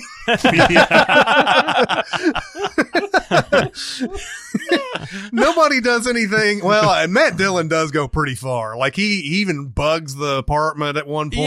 Yeah, and he drugs like, the puppy. Yeah, and he knows that they're listening to his phone conversations. So Right. he invents that bullshit thing with Jeffrey Tambor. And then you have Lee Evans in this who just has gone complete. Like I don't even know what his end game is. I don't either. He's turned himself into this guy who walks around on crutches and everything. But there's no end game. He doesn't seem like He he's just actually. wants to be around He just her. wants to screw everybody else up, Yep. basically. I guess there are degrees in there, but still, once you pass the stalking line, there's not really much that you can hang your hat on. This might be my favorite Ben Stiller performance. Yeah. So it's one of them. I mean, he's so, and I was actually on, so speaking about the years we were alive, I was on the 98 episode, and I think I said this then, but his reaction when he's in the park and the lights come on him, and then all of a sudden he realizes there's all those guys Yeah. his facial expression is amazing. Right after Richard Oh my Jenkins, God. like early in the movie, has said Yeah. that rest areas Yeah. are a haven for gay men and everything. Like they make it pay off toward in that one spot, and that hitchhike, Oh the my Harlan God. Williams thing is So so great. funny. So great. The part where the investigators have they don't know. He doesn't know why he's in there. He thinks it's because he picked up a hitchhiker, but they think it's because he's been killing hitchhikers. Yeah. And he does that whole question, like, how many have you done in your life? Hitchhikers? My whole life? Yeah. he's like, I don't know, 15, 16. And what's funny too is that he's picked up that many hitchhikers. It works on a pretty good level. And then they finally find out they've made the mistake, and he's already in the cell next to like this big hulking dude. And he's just got this look on his face like, yeah, well, I kind of expected this when I went to jail, and I was going to get, ass raped or whatever. Like, and I always wonder, like, did something happen? I think it's implied that yes, something did. Watch your cornhole. Yeah, but it's another thing. We were talking about Christina Applegate. When Christina Applegate is allowed to be funny, she's really funny. And like Cameron Diaz has a lot of great lines in Oh, this. yeah. You may not remember due to all the outrageousness that's in there, but Cameron Diaz has a lot of great moments in Yeah. here. Like especially when she's like just talking to Ben Stiller and he's asking her why she's never gotten married. He says, well, I'm bisexual. So that's something a lot of guys can't understand or whatever. And Ben Stiller is like sitting there like, well, I guess if you ask honestly of all women, he's like, I'm fucking with you. But yeah, there's something about Mary's great. And then we round out the Barrett has watched it list with The Witches of Eastwick. I love this movie. I do Yeah, too. yeah. I really love this movie. This is one of my. I saw it once. I love Jack in this. I think I saw it before I appreciated Yeah. movies enough to really see what was good about it. Yeah, I've watched this movie He a is. lot. He's hamming it the fuck up. I mean, he's the devil. So, And it's based he's on a allowed John to. Updike novel, which a lot of people don't realize, and it's a really good book too. Yeah. But and George Miller directed this Yeah. thing. Yeah, isn't that crazy? Yeah. But a big triumvirate of amazing stars here. Cher, you have Michelle Pfeiffer, you have Susan Yeah. Sarandon. and this is kind of like Reversal of Fortune. This is an era where they're firing on all cylinders. Like these are just great. This is just a great cast, and it just completely Susan works. Sarandon, man. Even among those three, Susan Sarandon just, I can't take my eyes off I of her agree. when she's Yeah. on screen. What's the Yeah. witch movie Bruce Willis is in? Death Becomes Her. Death Becomes Her. Is that Meryl Streep? Yeah. Yes. And That Goldie movie Hawn. and Witches of Eastwick, completely the same movie in my brain. Wow. They're very I've different. seen them both. I'm sure they're very different, but in my brain, same movie. I actually, different. I will say though, I really like Death Becomes Her too. But which is You were rattling off Michelle Pfeiffer and Susan Sarandon. I kept waiting for Meryl Streep, and then he didn't say it. I was like, surely he's not going to skip Meryl Streep. And then I went, wait, maybe that's not the same movie. Yeah, no, maybe it's that's not a the different same movie. By No, the way- this is very good. I don't know if we'll ever get to this movie for any reason, but She-Devil. Do you remember She-Devil? Yeah, Roseanne Barr. Roseanne I Barr. remember it. How yeah. the fuck did they get Meryl Streep in that movie? I have no idea. that movie's movie is awful. one of the unfunniest things I've ever seen. It is. Like there's a certain degree of unfunny. Mhm. There, it's not only unfunny, but it's like real mean spirited. And Like Louis C.K. yeah, exactly. And and there's Ed Begley Jr., who's like usually very likable and everything, is such a cock in that movie. Is that Roseanne's like only movie? Like that's her only like starring role, isn't it? I can't think of anything. It might else. be her only starring Because I mean role. that's who it's not about Meryl Streep. I mean that movie is 100% about Roseanne. Yes. So yeah, like you said, I don't know what Meryl Streep was doing in that film. Hey, they got her in Mamma Mia 2 for 3 seconds. For oh my god, I never want to see that movie after watching that. Nor should you. Oh god. that's bad. And she's got 30 credits, and a lot of times she's playing herself. So Okay, I don't. okay. I mean, I just don't remember another one where it was I don't like, think I don't think a starring vehicle. No. Then onto the Barrett didn't watch this list. We have 41 documentary about one of the people who died in the fire at the Great White Show. Holy Yeah. shit! In 2003. the place wasn't up to. I want to say the place wasn't up to it. Had, up to fire codes or whatever, and there was some. They had some pyrotechnics. There might have even been something though where they were told not to do it, and then they did it anyways. And I remember And then this. something got set on fire, and a couple people Oh, so it's died. pyrotechnics that caused it. Actually, did Yes. 41 people die? 100 people. Wow, 100 people. Yes. Oh, well, 100 more people died than I died, thought. I and just had a couple- 230 were injured. Holy crap. This is 41 is based on one of the kids that died at that fire, like had some sort of interesting backstory, and they wanted to go into that as representative of the types of people that died at this fire. And it was they used acoustic foam instead of insulation, and they set off pyrotechnics at the Great White Show, and immediately went up into flames and killed almost everybody that was Which in I there. would Did the think, band I make would it? think indoors. The band, I think it made it out. I'll have to look at that, but I don't think anybody from the band died. yeah, I guess not, which is crazy. I guess they just went straight out the back. But there was the issue was there was no code about like the exit, so everybody was just caught in there. So it was awful. But that's what the thing was about. I haven't seen it. Yeah. Anyway. Then we have Bleed for This, Miles Teller boxing movie. You've seen this? Yeah, fuck it. This is the one where he like ends up in traction, right? Like his Yeah, whole he gets a body. halo. See, this did not look busted. good to me, but I've actually heard people say it's good, so I'm I'm confused. I am on a fucking island. Apparently, I'm the only person in the world that's just fucking over boxing movies. No, and I think that's why I didn't It's want as to watch good as it. any of them. I thought it was as good as Southpaw. I thought it was as good as any of them. Yeah, They're unless, about all on the same Every level. fucking year we get one. unless Creed or Rocky's in the title, I don't really care. Well, and that's crazy because all these non-Creed Rocky ones are largely based on real people. They are. And I think this one is. And the doctors said, hey, you'd be lucky to walk again, much less box. And he made it all the way back up to box. Great. Inspirational. Show me a fucking another sport. Yeah. They're not the only Yeah. sport where people do.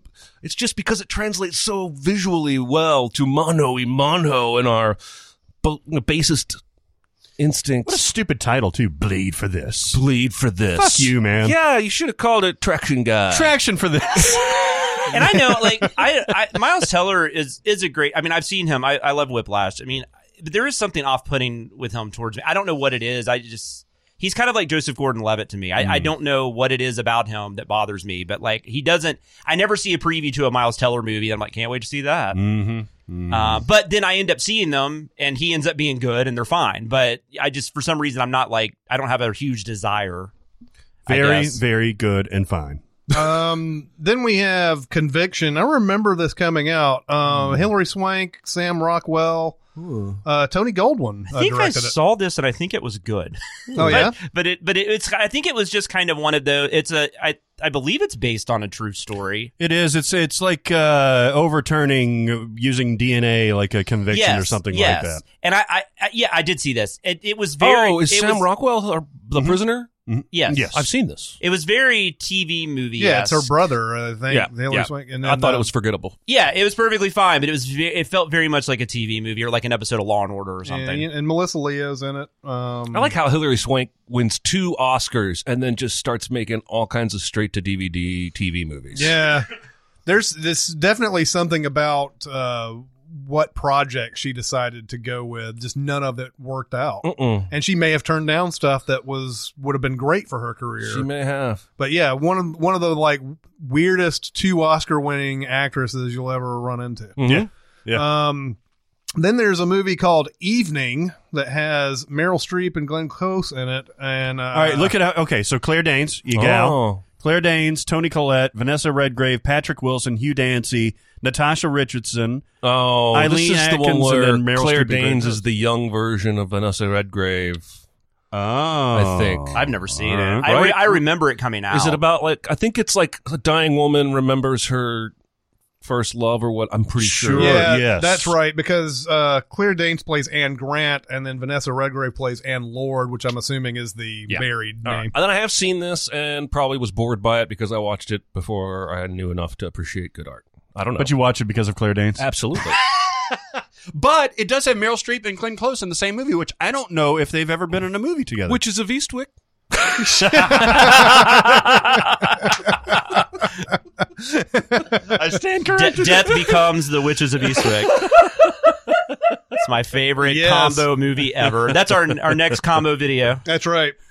Then we have Happy Endings. Ooh, I like those. Yeah, well, it's what it's apparently about. Documentary about massage parlors and prostitution. So in Rhode Island, it's legal to do them rubbing tugs.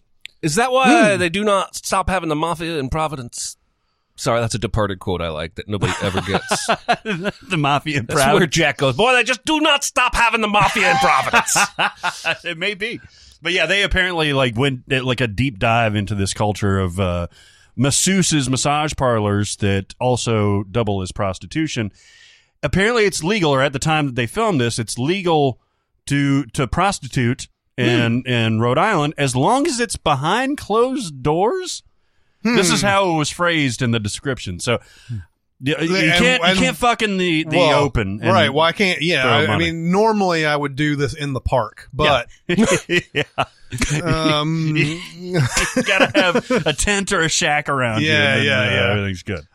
then there is Kiss the Bride, which has Amanda Detmer, I remember from Final Destination, and then Sean Patrick Flannery, Brooke Langton. I don't know. Alyssa Milano. It's about 3 sisters battling for love and validation. Yes. It seems I love that. pretty. That seems like pretty generic. Yes. And then we've talked about Safe Men, and then finally we ended on the classic Sisterhood of the Traveling Pants 2.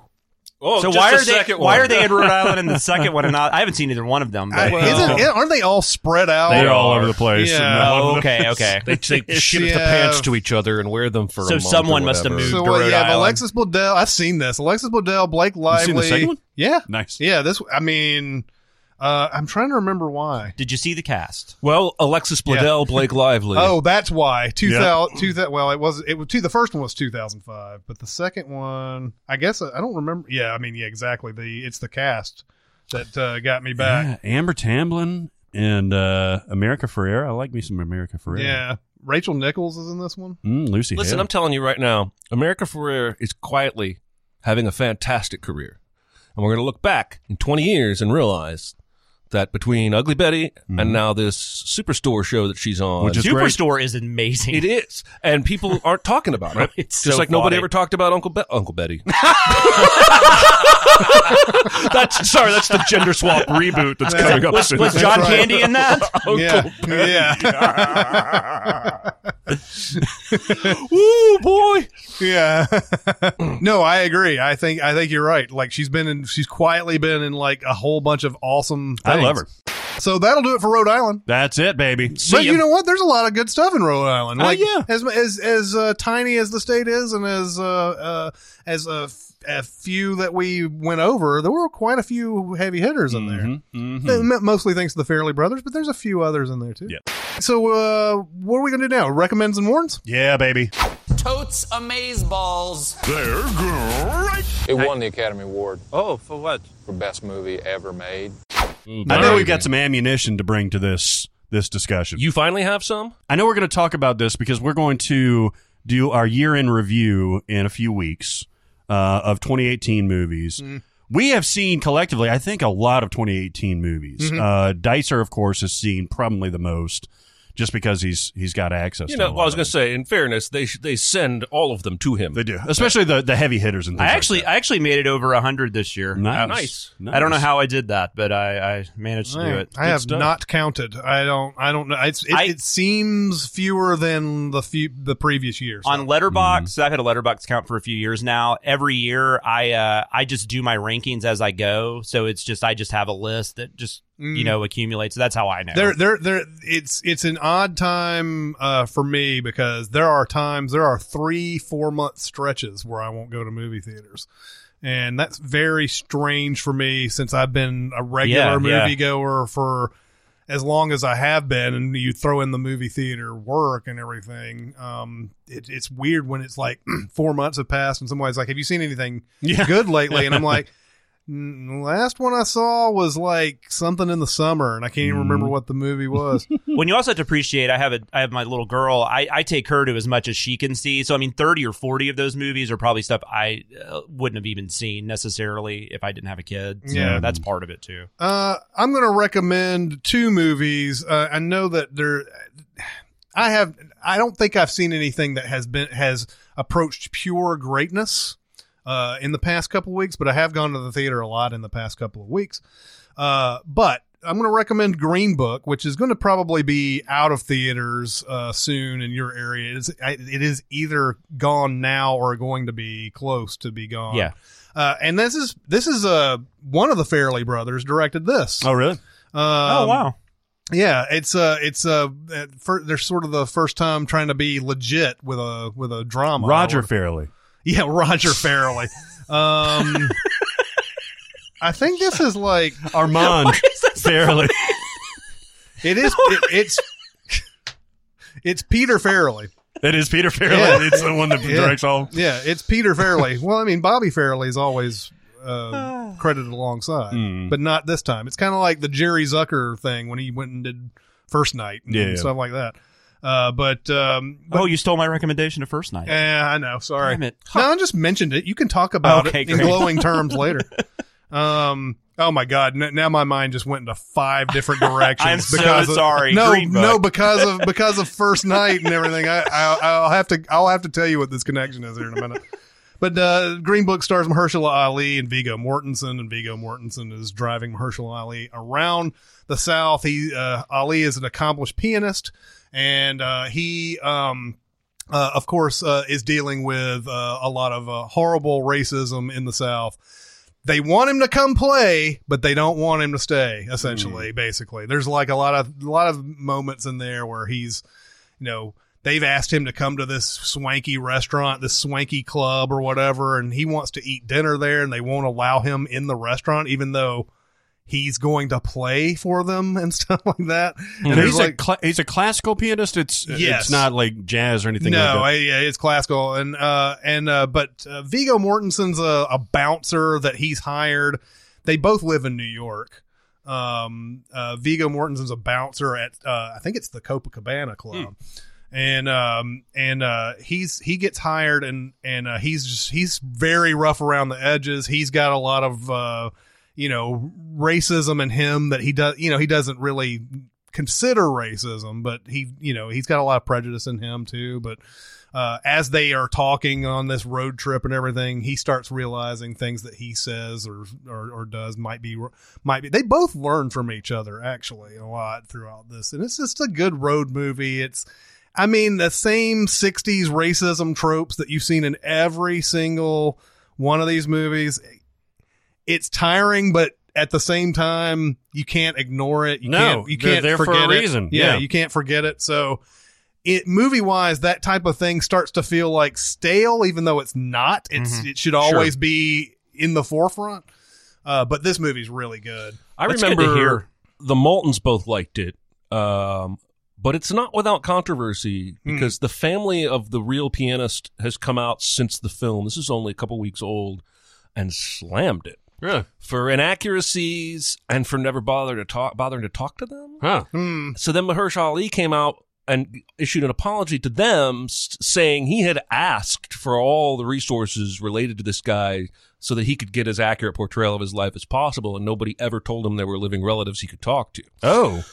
And so he publicly apologized to the family of this guy for whatever they got wrong. None of that impacts whether the movie's any good or not. Yeah. What did they say was inaccurate about it? I go into these knowing that there's going to be inaccuracy. Yes. So, I guess I don't know. I would hesitate to. The only thing I remember from the article I read is going to sound tasteless, but they were emphatic that no one had to teach him how to eat fried chicken. oh, okay. And the movie has a scene, I guess, that makes a big deal out of him never having eaten it. Yeah, they go to Kentucky Fried Chicken in Kentucky. So there's like a line. It's like, Kentucky. Viggo Morten's like, Kentucky Fried Chicken's in Kentucky. When are we ever going to have the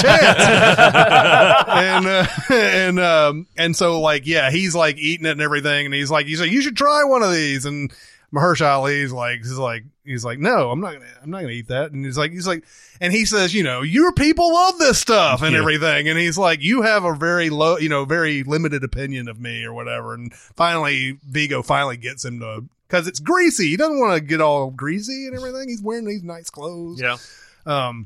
But eventually, yeah, he gets the chicken and he loves it and everything. And it's like, they have this bonding moment over it and everything. Yeah. But yeah, you go in these movies, you're like, yeah, this shit didn't go down the way it did. It's just parts of the life. You understand that when you go in. I'm going to recommend another one, even though I can see why this one has been so divided. Vice. It's solidly good, but it's oddly paced. And I feel like the reason why a lot of people have been not as big on this as they were with The Big Short is that The Big Short's real kinetic. It like moves super fast. And and this one, there are moments where he goes off on, it's a little bit slower paced. There's a part in there that's really funny because, the movie is asking us why did Dick Cheney decide to be George W. Bush's running mate? He was retired. He was out of politics. He had a great life in front of him. He could just take care of his daughters, all this other stuff. And he's like, we don't know what's going through Dick Cheney's head at this point. There's not some Shakespearean soliloquy that we could do or whatever.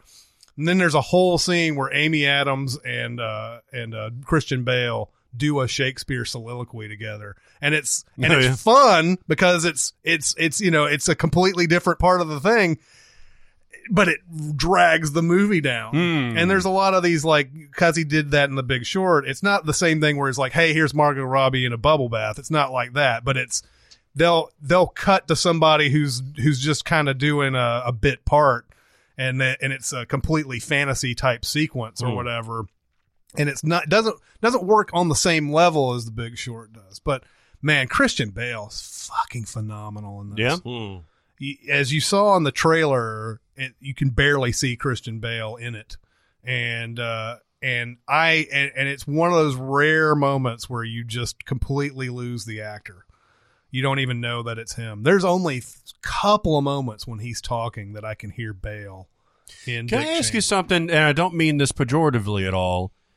Why does this movie exist? Does it feel like it's edifying into Cheney's worldview or something like that? Do you think it's explanatory? Do you feel like it offers a different take on what we lived through in this period? I think not that it's overt in the movie, but I think they are trying to ask themselves, how did we get into the Trump world? Not like it's not overt. Like I said, it's not like it keeps showing you all this stuff. There is the moment where Reagan says, "Make America Great Again," and his speech in 1980. There's a couple of other little hints in there. There's the discussion about how Roger Ailes shows up early and how they get rid of the fairness doctrine, and this is the reason why we have opinion news now and stuff like that. There are a lot of things like that in there, and it's talking about, it sort of swings on this mysterious guy who was vice president for 8 years, who was according to this movie really the guy in charge of things. Sure. And so I think that's where that's why I think that movie was made. Mm-hmm. It's about a guy we have never really explored, and why haven't we explored this guy? And what did he do that possibly got us to where we are now? And there's a lot of discussion of it's the theory, the executive something theory of that president has complete and absolute power. Mm-hmm. And a lot of people believe this. A lot of people believe that the president has all the power. No matter what they do, it's not illegal because they're the president. And Cheney was a big, he researched this a bunch, talking about trying to find all these, and he found people who agreed with him, lawyers who agreed with him, and they ended up being on his staff. And so a lot of the presidential powers is discussed in this too. So I don't know if they've come right out and said that, I don't think Adam McKay's come right out and said, this is the reason why we made this movie. I haven't read any articles or anything about it, but it does have the hint of so it's more where than we just are a straight today. up biopic. Yeah. Where we are today. Where did he get this? There's a scene in there where he's talking to Donald Rumsfeld early on. This is when Rumsfeld is Cheney's boss, and Cheney is just like some ne'er-do-well fuck-up guy. And he's trying to figure out what he wants to do for his career. And he sees Donald Rumsfeld talk at a college. And afterwards, all these people team up to be a Democrat versus a Republican. And this one guy comes up to Cheney, and he's like, I was wondering if you minded if I was the Democrat in this thing, because I've already talked to them and all that. And Cheney goes, what was the party of the guy who was just talking up there? And Rumsfeld is like, oh, he's Republican. That's what I am. Yeah. And then it's sort of like it came to this decision based on just a dude talking that's according to the movie. Right. Anyway, oddly paced, very slow. It's slower paced than Big Short. Bale's amazing. I would watch it though. Gotcha. I'm gonna check out both of these. What you got, Jonathan? I did want to mention, this wasn't what I wrote down, but I recommend, but I did, because you guys just talked about this a couple weeks ago, but I did see Into the Spider-Verse. Yeah. So I just wanted to shout out to that real quick. 2018 has been a perfectly fine year. I've seen a lot of great movies. I've seen very few movies though that have really stuck with me that long, I guess would be the way to put it. This is one of the few movies I want to see this again so badly. Spider-Verse? Yes. Yeah. And I was kind of upset actually watching it, because I did the visual aesthetic is a little distracting at times, as you've mentioned, with the blurring and everything. It was one of those things where I wish I had seen it in 3D. This was one of the few movies where I can actually say, about that too, yeah. I think it would be really interesting to see. Unfortunately, the theaters around me, they don't have the 3D showing anymore, but that's the only thing I'm kind of upset about. But I just thought it was amazing. Mm-hmm. Very good movie. I did see this. Oh my God. I even tweeted, I just said initial reaction, this is one of the best animated movies I think I've ever seen. And then I said it might, in the grand scheme of things, be like my favorite superhero movie. There's just something about it that in fact, it got me to where I do want to see what they do with the next Spider-Man movie, but I kind of almost wanted to see another one of these instead. Yeah.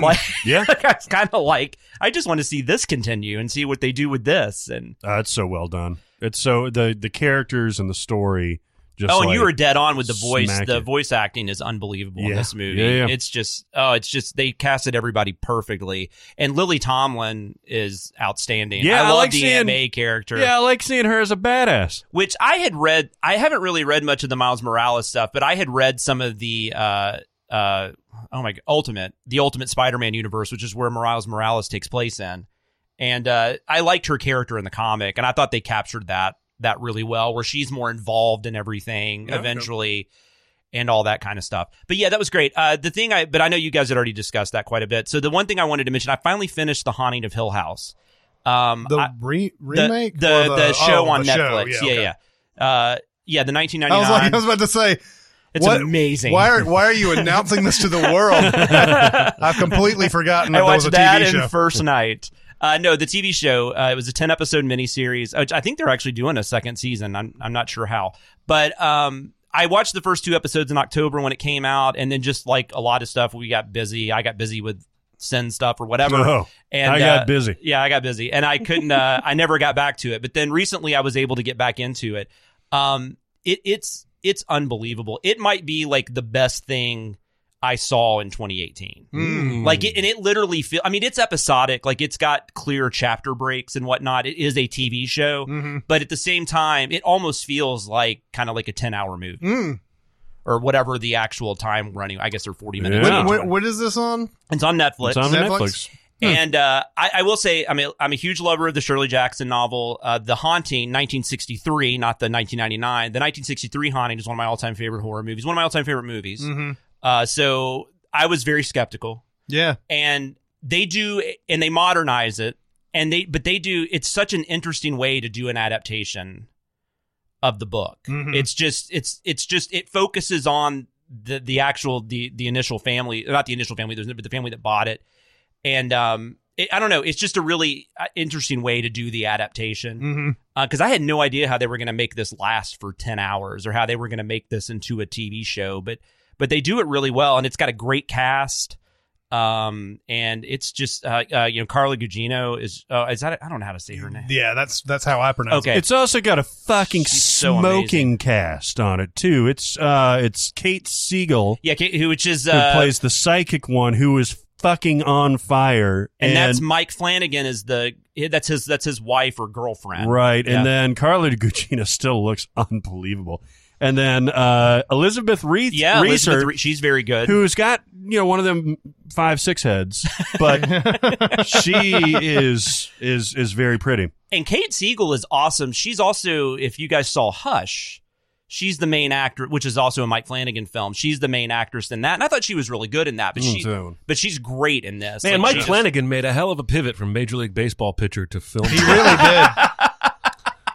Like, how Nailed did that it. happen? Most people can't do that. Some deep early 80s Orioles humor for you all out there. But I don't really want to. I mean, other than obviously there's Hill House, it's haunted, and this kind of takes place like years after they lived there as kids. And then it goes back. Obviously, it shows you things that happened when they were kids, and then there's shit happening to them now. So it kind of has this goes back and forth. It works really well. I don't want to give anything away. If you haven't seen it for some reason, I highly recommend it. Even if I think it's like you liking The Conjuring. Even if you're not a horror movie fan, it's just a great story. I've seen nothing but people I respect raving about this. It's just a great I story. watched the first 5 episodes and I loved it, and I again got busy. Was having sex. You married Elastigirl and got busy. Well, doing TV Sins, which is awesome, and I love it so much. But one thing about it that Dicer and I talk about a lot is we just keep getting to watch like one episode of something, and then it's like, oh my god, we've got to rewatch that or watch it all for the first time, but then we got to go do another episode. So, but this was something where I was like, I just got to sit down and watch this. I hear too much about it. I did the Horror Virgin podcast, and they were talking about it on that. I'm like, I've got to go finish this, and so I just made myself do it one weekend, and I loved it. So, like I said, it might be my favorite thing I watched in 2018. I'm going to recommend something I briefly mentioned earlier, and I'll recommend a second movie that Chris has mentioned earlier. That one is Three Identical Strangers, documentary. That Excellent. is now on Blu-ray. I assume that also means it's on digital. I don't fucking do digital, so I don't really know. I don't care. It's on Prime. Yeah, just let me see the fucking movie. It's really all I want to know. You can watch it now, and it's really, really good. It's one of those layered documentaries that goes places no one expected. Not quite as hard a left turn as the Tickling documentary, which still haunts me a little bit. But it starts out with these two guys realize they're twins that were separated at birth. They end up going on TV, and a fucking third guy's like, I think I'm one of them. And so these 3 kids turn out to be triplets that were separated at birth. And the documentary is sort of exploring. Let me ask you this while you're hemming and hawing, because I know the story, but I haven't seen the movie. Did Okay. you already know the story before? I knew the story. I didn't know it was associated I with don't this think particular it would thing. impact your enjoyment of the movie. I'm still going to watch it. My question is, does the movie present it to where you would take a side one way or another? Or is it just that you're compelled to watch how weird this thing got? Who are the two sides? I think the movie picks the side of the kids, Okay. the brothers. Okay. Yeah. And says they got done dirty. They and were so did a bunch mistreated. of other Yeah. people who haven't had the opportunity to even. Yeah, I would say if you haven't seen this, don't look up Wikipedia or anything. Just Yeah. watch Oh, sure, it. yeah. Yeah. So that it's just it's a great documentary, and I don't want to say much more because it's so new. If it was 10 years from now, I'd flat out spoil the thing for you.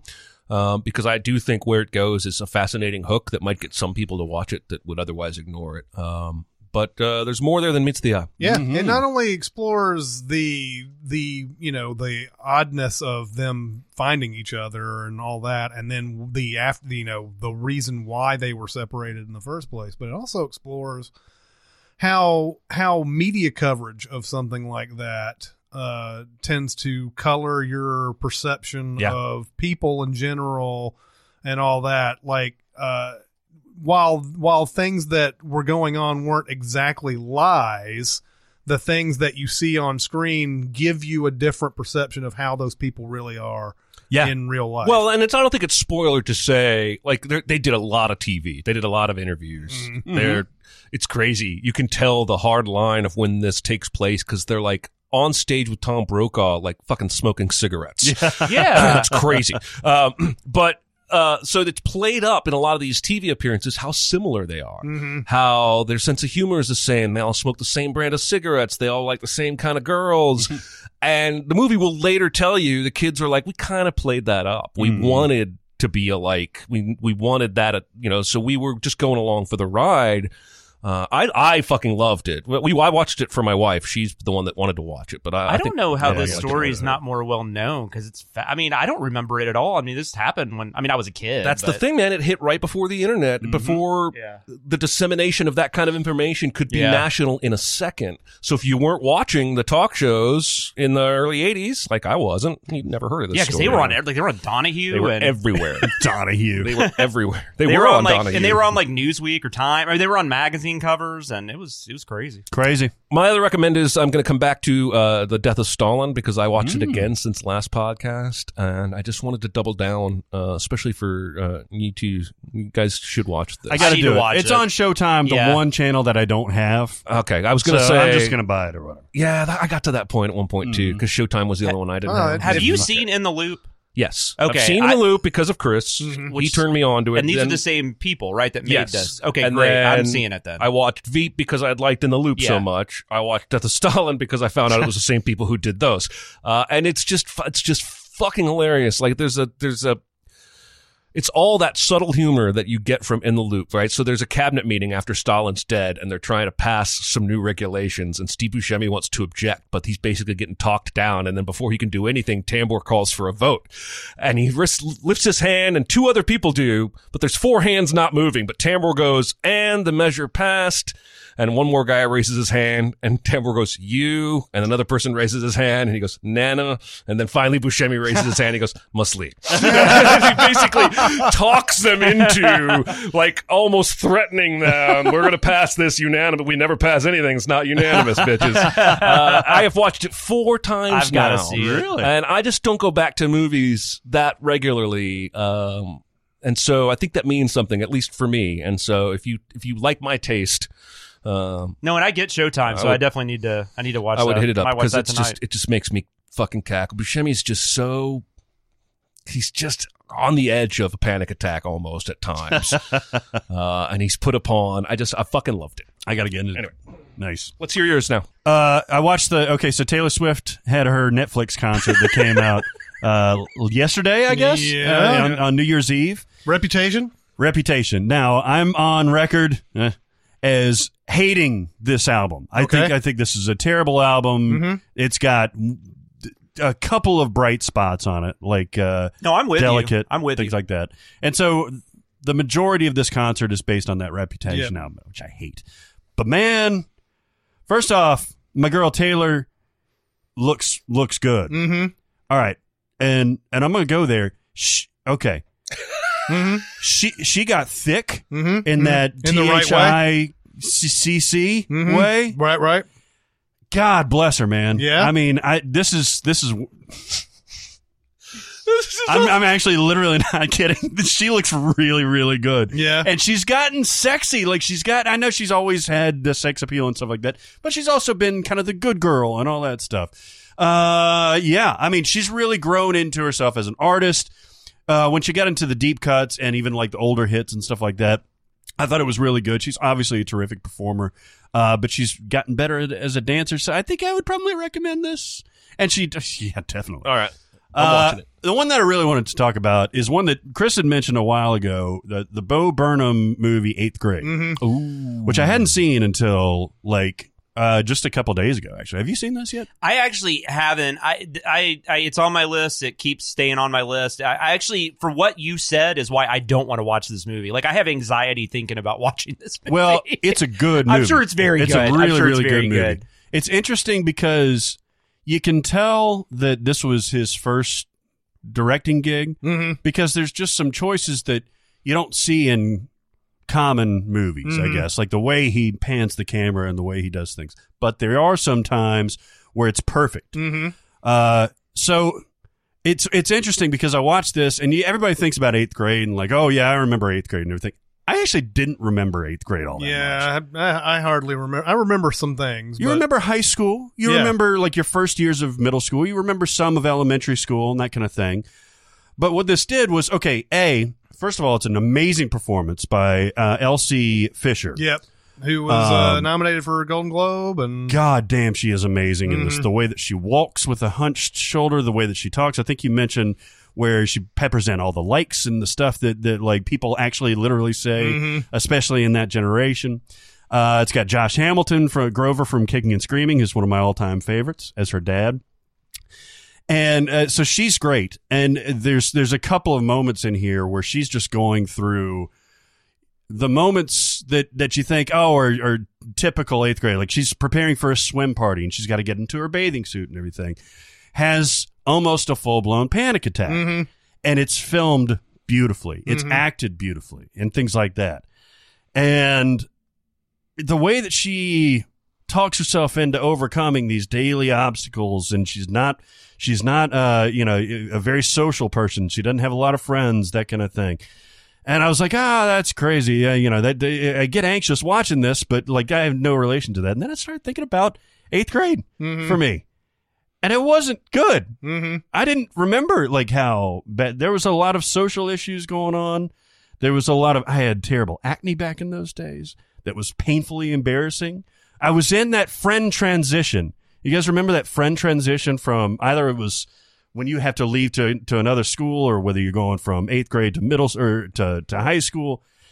I was in full-on friend transition. And that means that former friends started hating you and new friends started kind of liking you, and you're in this in-between thing.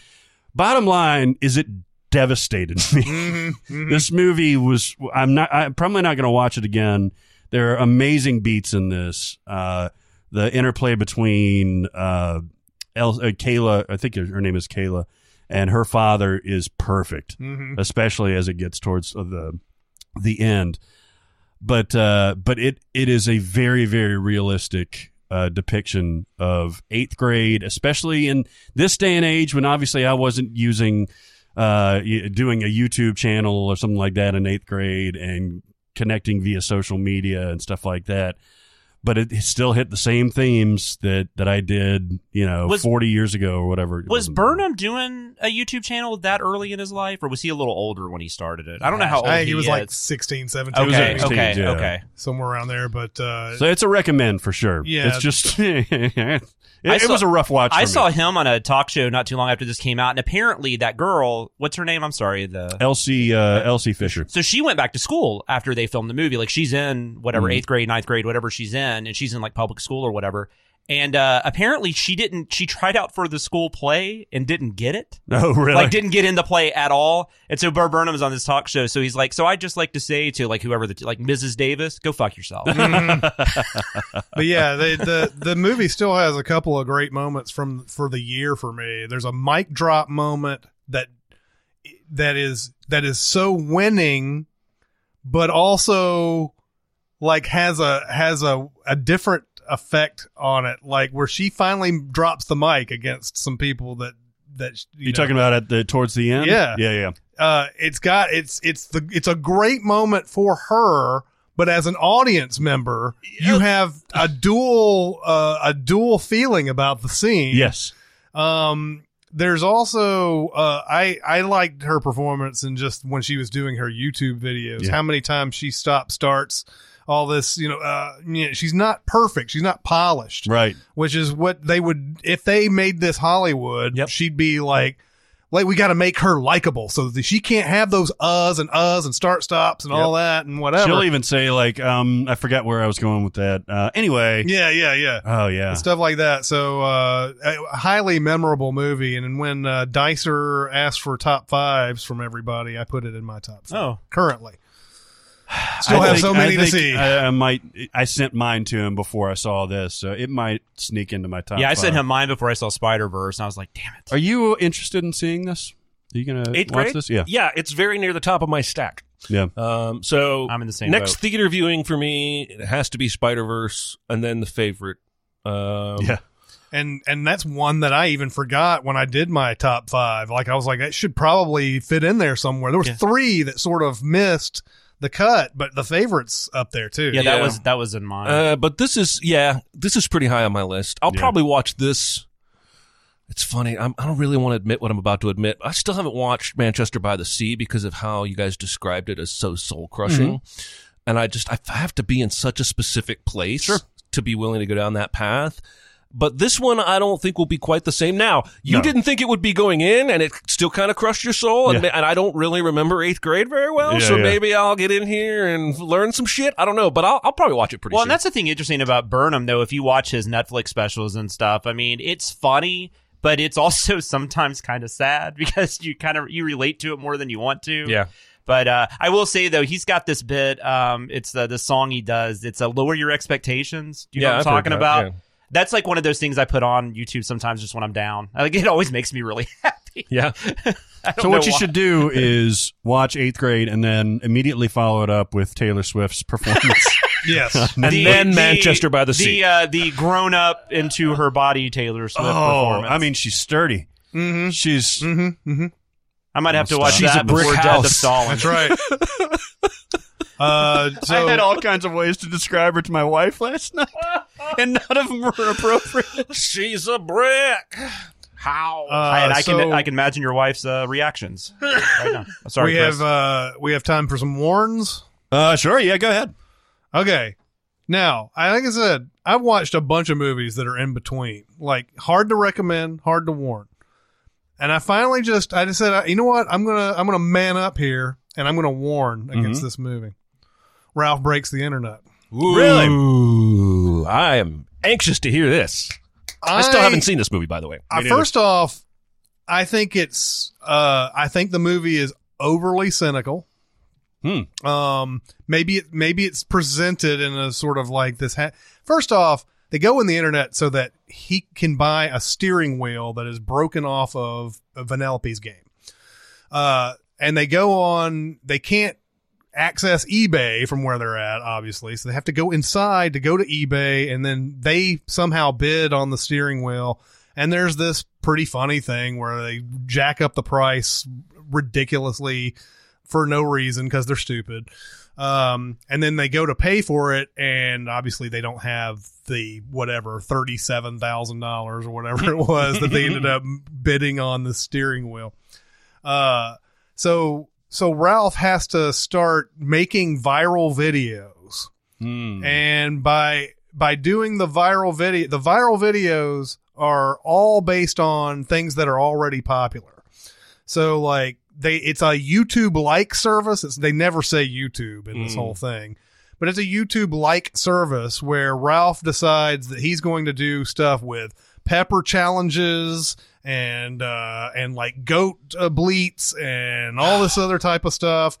And it's Ralph's head on a lot of these things, and Ralph doing a pepper challenge and doing all this stuff, which I think is the cynical heart of that movie, is I can get popular by doing what we've already done and blah, blah, blah, blah, blah, which fucking, are you kidding me, Disney? Yeah. You know, like, Yeah, it's of all, all people to preach that shit. right. So of course none of these views on themselves are very much. They're not a lot of money, but he has to keep making these videos, and there's a whole movie just sort of stops on this for a while where it's this. Then there is, I believe, what is a 30-minute interminable ending where Ralph's essentially id, like there's multiple ids of Ralph that form into this big huge Voltron of a Ralph that becomes the movie's sort of villain in the thing, because Ralph does something to Vanellope again in this, which makes her hate him, and they have the big, third act break and all that. That third act, I was like, God, is this ever going to end? This seems so long, and it's playing on the fact that Vanellope wants to be in this new game, which means that she won't be in her old game and that Ralph will never get to see her again.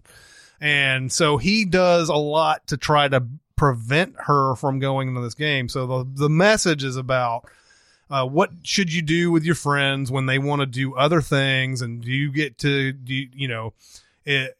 how much power do you really have in that dynamic? You don't have any. You got to be happy for people when they want to do other things and everything. But that's the main crux of it, is like how far Ralph will go to make sure she doesn't stay in this game. And it turns into a whole thing in the internet where there's multiple Ralphs all into a big huge Voltron Ralph or whatever, and that's the thing that they have to sort of fight against at the end. I enjoyed myself for parts of it, and I nearly considered this sort of in between, but boy, that ending, man, it just seems like it takes forever, and ultimately I did not like it. Maybe I'll watch it again, maybe when we send it or whatever. I'll be like, oh, this is way better. I was just in a bad mood or something like that. I don't know. I don't know. It seems like it confirms a lot of the suspicions that we had. Yeah, that sounds about like everything I was hoping it wouldn't be. Okay, so I liked it. But one thing, though, that's different, when I say I see every kid's movie, I see every kid's movie. Like, my daughter and I go to the movies all the time. It's just what we like to do together. It's fun. So I saw this literally in the same week I saw Nutcracker and The Grinch. So this came off really awesome. Yeah. But I know, I see what you're saying. I liked it though. I enjoyed it overall. I didn't mind the ending as much as you did. I laughed a lot. I will say it's very surface level. I don't think there's a point for this movie to be. I mean, I don't think this movie's saying anything. I don't think there's a need for this movie, but if they're going to make a Wreck-It Ralph sequel, I think it's fine. It's nowhere near as good as the original. I liked Incredibles 2 better probably, but I kind of had the same problem with Incredibles 2. I liked Incredibles 2. I really enjoyed myself. Haven't thought about it since. And I don't know that it needed to be made. But it was made, and it was a great, it was a very good sequel for what they were trying to do. I mean, they did a good job. I think they did a better job than Wreck-It Ralph, but I don't know. Those kind of fell together for me because they're both Disney. But I don't know. I liked it, but I could easily see watching it a second time and not liking it, whereas you could easily go up a little bit. Yeah.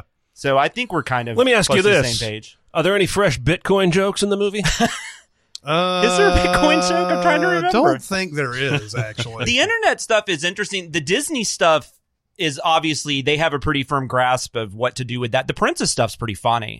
Yeah, that was actually pretty funny. And from the trailer, I hated the stuff in the trailer, but then when it actually got it to it in the movie, I thought, okay, this is actually pretty funny. Yeah, they had some fun stuff in there, but no, I know what you're. I don't know what the point of this movie. Like, I don't know what the movie's trying to say. Mm-hmm. And also, it does a really weird thing where, and this is a typical sequel thing, where it's like you've got to have somebody be down a little bit from the first one, which I never understand. So Ralph is an asshole for a lot of this movie. Mm-hmm.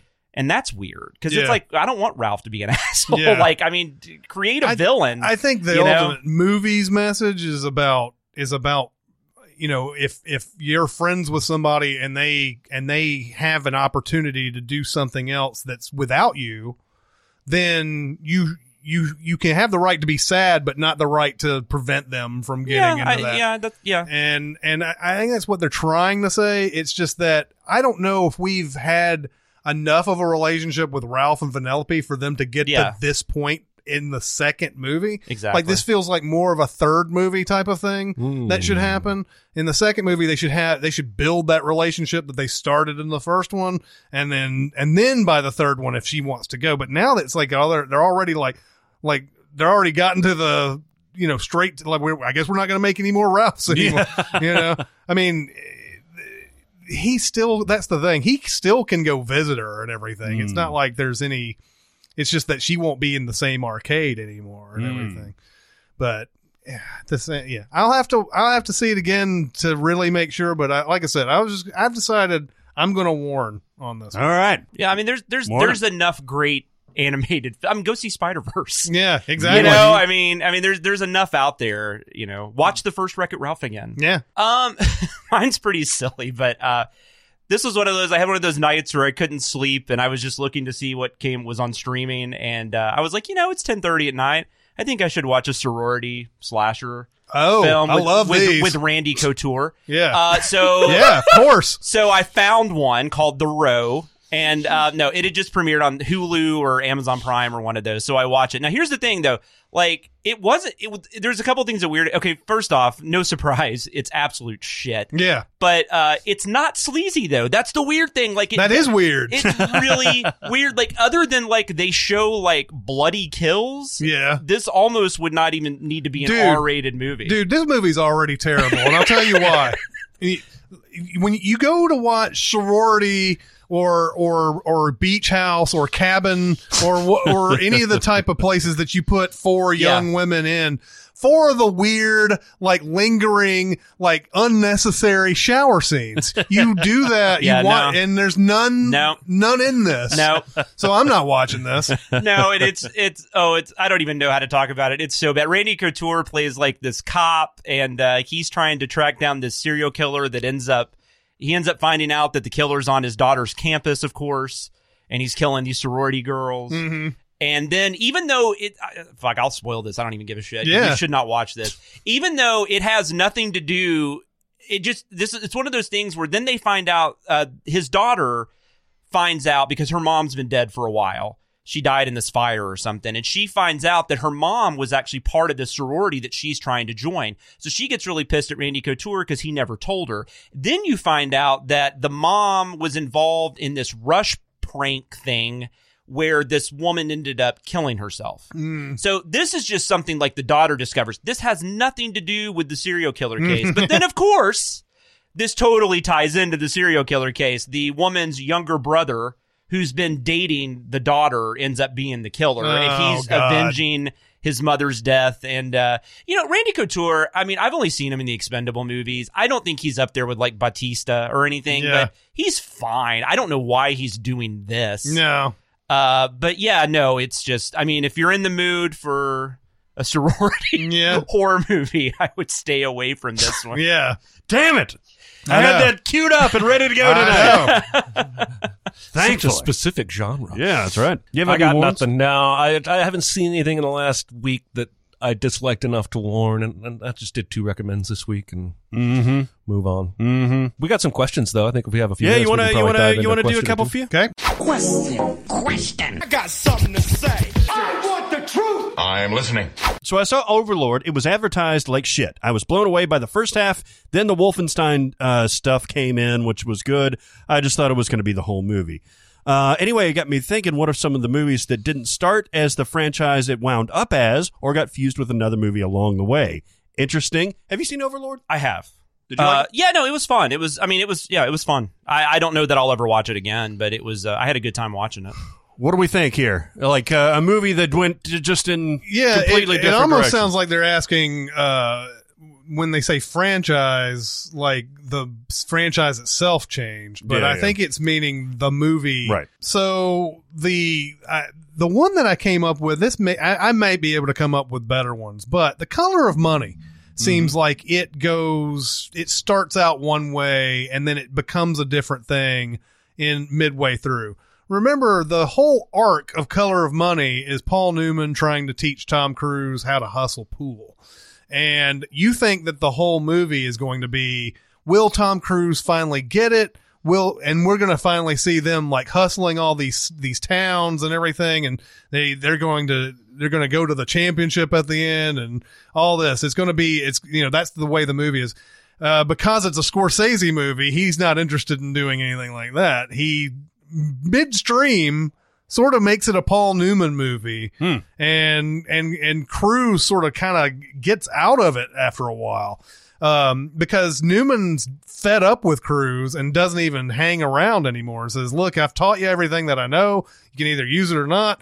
And then it's Newman now trying to get his redemption, trying to figure. So he's trying to get to the point where he's a good pool player again, and you see him practicing all the time, and he's trying to win the championship and everything. So I feel like that movie sort of changes midstream. Like if it was a typical Hollywood movie, it would be like Kingpin is, where he's teaching him everything he knows, and then by the end of it, maybe Paul Newman has to get in the championship because Tom Cruise breaks his arm or something like that. But it seems like it's geared towards Cruise the entire time. Is he finally going to get it? Is he finally going to do? And they completely switch. Yeah. So I saw that not that long. I rewatched that a few months ago. I always forget how great of a movie that really is. Because I always, part of me always wants to go, I can't believe that's what Paul Newman won the Oscar for, considering the other stuff he was nominated for. But it's not like a Son of a Woman no thing. It's not. I mean, it's just a great movie. I think that's a great answer. I kind of went a different direction because what popped in my head was, and I wasn't sure if this is what he was asking, but what popped in my head were movies that started off as something and then went something different. And this is not a good movie, but Cradle to the Grave. Do you remember this with DMX? I'm trying to remember if I saw it. Jet I remember the Li. movie. I remember the movie. I don't know if I remember. I don't know if I saw it. So this movie was initially, when it went into production, it was supposed to be a remake of the 1931 Peter Lorre movie M, where Peter Lorre plays, it's been a long time since I've seen this. He's a serial killer. I believe he kills children. It's a really, really dark movie. Yeah, I've seen it. But Cradle to the Grave, this somehow turned into a child-killing serial killer movie to a diamond heist, kung fu, hip-hop soundtrack movie called Cradle to the Grave. Right. To the grave. Yeah. And I can never, that's been the craziest, like, in all of the things I've ever read about what movies were initially. Does this have the X going to give it to you in it and everything? It might. I think the trailer, because I want to say this is like 02, 03. Is Belushi in this movie? Probably. I've seen it. Tom Arnold's in it. I think Belushi is in this. I think you're right. I'm pretty sure Belushi was in something with DMX. Maybe I'm thinking Tom Arnold, but I've only seen it once, but that's just always been the fucking craziest like transition of what a movie was supposed to be and then what it became. I will also say there's this movie called The Row that's supposed to be a sleazy sorority slasher film, but it becomes a very tame Lifetime movie. So, yeah. Yeah. That was my answer. Did you want to go last? No, I can go now. Go ahead. I'm going to change gears, though. I misread the question to be franchise and was going to say Fast and Furious, which started out as undercover. That makes sense. Undercover It cops does. and No, car it I races. think that's a great answer. But within a movie, I've always liked how well Pineapple Express transitions from stoner comedy to stoner action comedy. Ooh, I like that. Because at the end, he's doing like Seth Rogen's doing like that 2-story slow-mo spider jump on top of the back of what's his name, and you got slow-mo machine guns up in the top of the warehouse, and it's a full-on action film. But it doesn't feel like that until about halfway through. I guess right about the time they get their ass beat at Kenny's apartment. Kenny from Eastbound and Down. Yeah, no, that's exactly what it is. I mean, you can technically say that when he sees the killing at Gary Cole's house is where it turns into, because before that, like, he's making calls to the thing, he's smoking up with James Franco, watching 227. He's got he's watching 227. He's got the weird relationship with the high school girl, and then all of a sudden, from that point on, bang, with the blood like everywhere. Yeah. You're like, what the fuck is going on here? And then that fight is insane. Yeah, that's right where they break the. I love that part where he calls Amber Heard after they've had the problems and everything. And she's like, yes, I'll take you back and everything. He goes, oh, I fucked up. I made a mistake. Yeah, she says she loves him or something. Yeah. I want to marry you. You're like, I've done all this shit and you want to marry me now? I am in no shape to be in a relationship. And then she says something like, I lost my virginity when I was 12. Is she? I don't remember. Is she at least supposed to be like 18 in that movie? She is. Yeah, I think she just turned She's 18, just in high but I think school, it's implied that they were dating before that. Yeah. It is. Because I don't think he's supposed to be very old either. Like, he's probably like early 20s or something. Because he was only like 24 at the time. Yeah, but he's supposed to be old enough that most general society would probably frown a little bit on that relationship. Yes, definitely. Especially Ed Begley Jr. So two of the That's ones her that dad. Yeah. He plays her Not dad. just in I wasn't general. just Not randomly just in saying friend of the podcast, Ed Begley Jr. He's been mentioned like 4 times. Two of the ones that always pop in that we've talked about before, From Dusk Till Dawn, which is on a dime sure. right in the middle of it, and then we've talked about The Beach. Oh, That starts off as this travelogue hippie commune thing that turns into like fucking Guns of the Navarone by the end. It wants to of be it. 6 different movies by the end. It does. One of the things that I saw this year that Chris mentioned is The Favorite. And The Favorite starts off in a very specific way. Like, it's very prim and proper. It's very, we're in the Queen's service. We're in her inner circle and everything. There's a political intrigue and things like that. And I think maybe even starting at this dance sequence, things start just becoming unusual, whether they're anachronistic, whether they're just weird, whether they're more violent than you think. Very stream of consciousness. Everything becomes different and glorious, in my opinion. And I didn't even think it's notice great. until afterwards all the modern stuff they brought into it. Yeah, so when you get to this point, things start just appealing to different parts of your sensibilities. Like, that's not supposed to be there. That's a modern touch that's not supposed to be there. And from really that moment, because otherwise they could have played it straight through and had this rivalry thing in a completely different context. But the way Yorgos Lanthimos wants to go is somewhere freaky.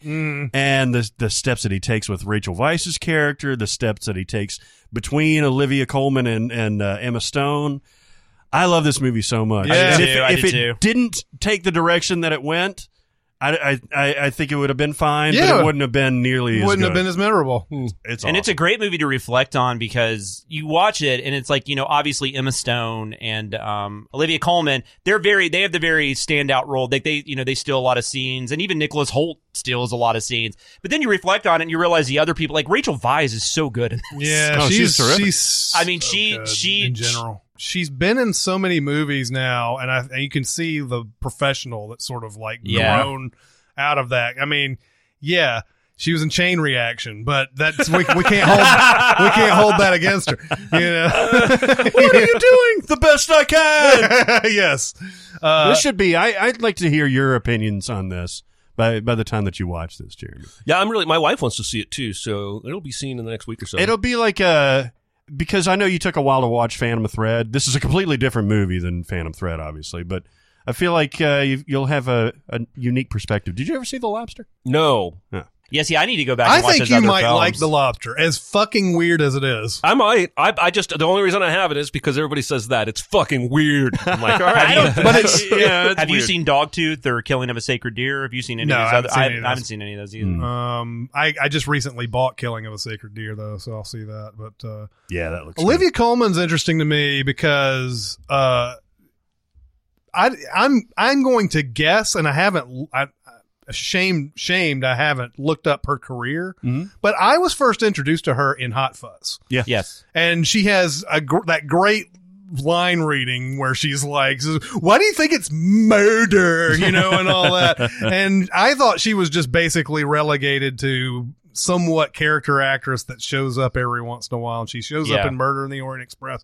And then she's in this and she completely like sort of commands it. And I'm like, man, did she have like a career before this that I'm not aware of? Maybe mostly in Great Britain that I'm going to have to look up now because she's excellent. The only thing, I mean, I haven't seen a lot of her movies, but I watched all 3 seasons of Broadchurch, which is her and David Tennant. Somebody on Facebook said I needed to watch that. So I have to watch Broadchurch. Yeah. Well, and that's her and David Tennant together as cops, and they're really good. And the first and the third season especially are very good. The problem with the second season is like the first season is a murder mystery. It's a case that lasts the whole season. You find out the resolution, which is awesome. And then the second season still sticks with that case. It deals with like the court case and stuff. So it's just not as interesting. You wish they would have just done another case. But then the third season, that's what happens. They do a different case and it's really interesting again. I mean, I think you should still watch the second season. There's enough there, and it's not very long. Like it's a BBC show, so there's 8 or 10 episodes a season or whatever. But, Each episode is 3.5 hours long. That's true. But no, I highly recommend that. But she's awesome. God, Hot Fuzz, she's so funny. Yeah, she's got a lot of those little lines that are just sprinkled in there and everything. She's really funny. I did want to bring up when we were talking about First Night. So much like Jeremy did a couple of weeks ago, I watched all the Species movies. Now I have to do this. Why did you do that? Because so we're going with the Ben Cross connection. Is that where you're going? Yes. Because last night was New Year's Eve, and I spent New Year's Eve doing this Hereditary video that should be out. Yeah, it will be out when this podcast is. So I spent New Year's Eve doing that, and I'm like, what am I going to watch? So I went through all these different things. Should I watch music videos? Should I watch the New Year's Eve celebrations? And ultimately, I was like, you know what? It looks like Species is playing all night. Jeremy did this. No, I caught it in the end of Species 2, which I have seen. I've seen Species and Species 2. I have never seen the other one, so and I know that they're horrible, but But my need for skin and weird science fiction brought me to this. She touches the owner's manual of the car to learn how the car works. Yes. She learns chess like immediately too. Oh, so Ben Cross is in the third and fourth one. He's in the fourth one. So like I watched the third one. I watched the third one, and you have Sonny Mabry in there. I've seen in a couple of things. And then The Awakening comes on right after that. And I'm like, I've seen this motherfucker before. I don't know where I've seen him, but he's a motherfucker, and I've seen him. And so like I looked through his credits, and I was like, oh yeah, he's in fucking First Night. And so the fact that First Night came up, I was like, oh, opportunity to talk about Species. He's the villain of First Night. And I only know who knew who he was when I saw First Night because briefly when I was in high school, they tried to resurrect Dark Shadows. I was just about to say that's right. Oh yeah, that's right. And they made it like evening like drama, and he was the star. Okay, my mom wouldn't let me watch it, but she had loved the original. I remember that coming out. There's actually the reason that came out right as the Gulf War was revving up. And that ruined a lot of shows that year because of all the coverage. Oh, yeah. So a lot of shows got moved around the schedule so much because they had to. So that was one of the ones that a lot of people feel was kind of. I don't know that it would have been a huge success, but that's why probably it only got like 12 episodes or Twin whatever. Peaks, maybe. Or was Maybe. that before?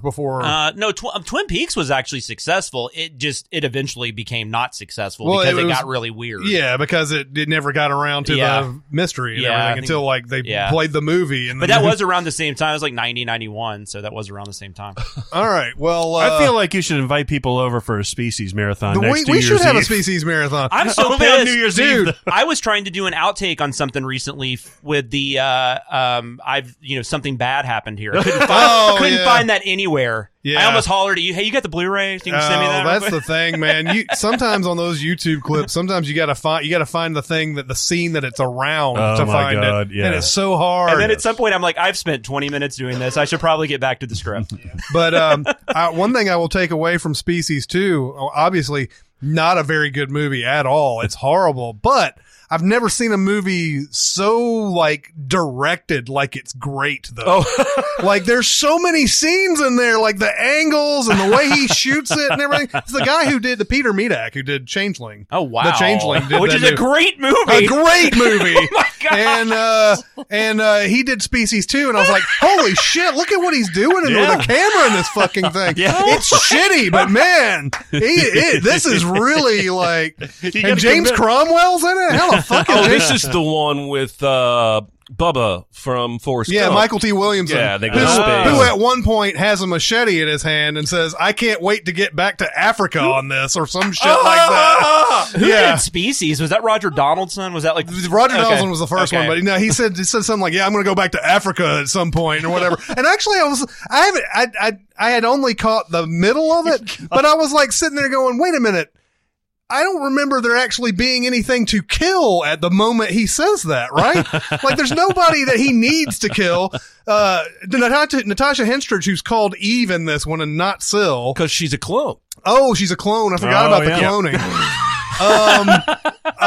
You know so much. She's behind the glass, and they don't even know dude is an alien yet. Right. So, like, for him to be like, I'm going to kill all these motherfuckers. I'm going to go back to Africa. I'm like, what? Why do you do this? He did this in The Purge as well. He did a lot of these type of lines. Isn't Species 2 essentially like the J. Jonah Jameson's son story from Yes. Spider-Man? Yes, it Yeah, is. it really is. Because he's a senator's son. He comes back from space with an alien and him, and then nuts. clone Syl named Eve wants to fuck him, and it's basically about them trying So to fuck each other. is the Natasha Henstridge character still the character in the third and fourth one? She just doesn't No. play it, or it's a No. different character? They use like archive footage in the third one. Yeah. for her. Okay.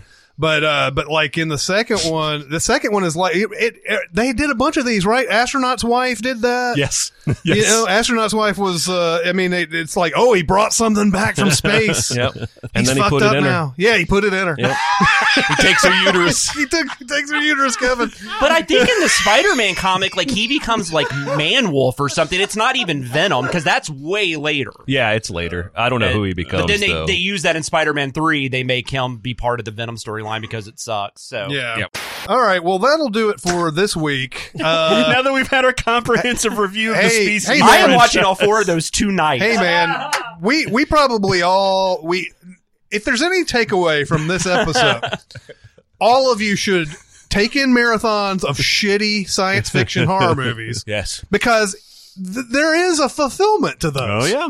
And I'm sure I'm going to get a bunch of recommends after this on Facebook. Have you watched the Cyborg movies? And I'm like, oh no. Have you watched the Extra trilogy? Yeah, exactly. But anyway, that'll do it for this week. Keep going to Sincast presented by. Wait a minute. Sincast presented by CinemaSins on Facebook. Yes. That's how that goes. I've only said it 100 fucking times. Keep going to Sincast presented by CinemaSins on Facebook, and keep going to SoundCloud, Reddit, CinemaSins Twitter. You have a Twitter, right, Jonathan? I do, at Sam Loomis 13. And I'm usually the one on the at TV Sends 1 doing the comments and whatnot. So. Yeah. There you go. But keep going to those and talk about this very episode, but that'll do it for this week. It's Chris Atkins and Jeremy Scott, Barrett Shearer, and Jonathan Watkins. We'll see you next time. Thanks for listening. Comment on our episodes on our SoundCloud page. Check us out on YouTube, Twitter, Facebook, and Reddit. And be sure to visit cinemasins.com.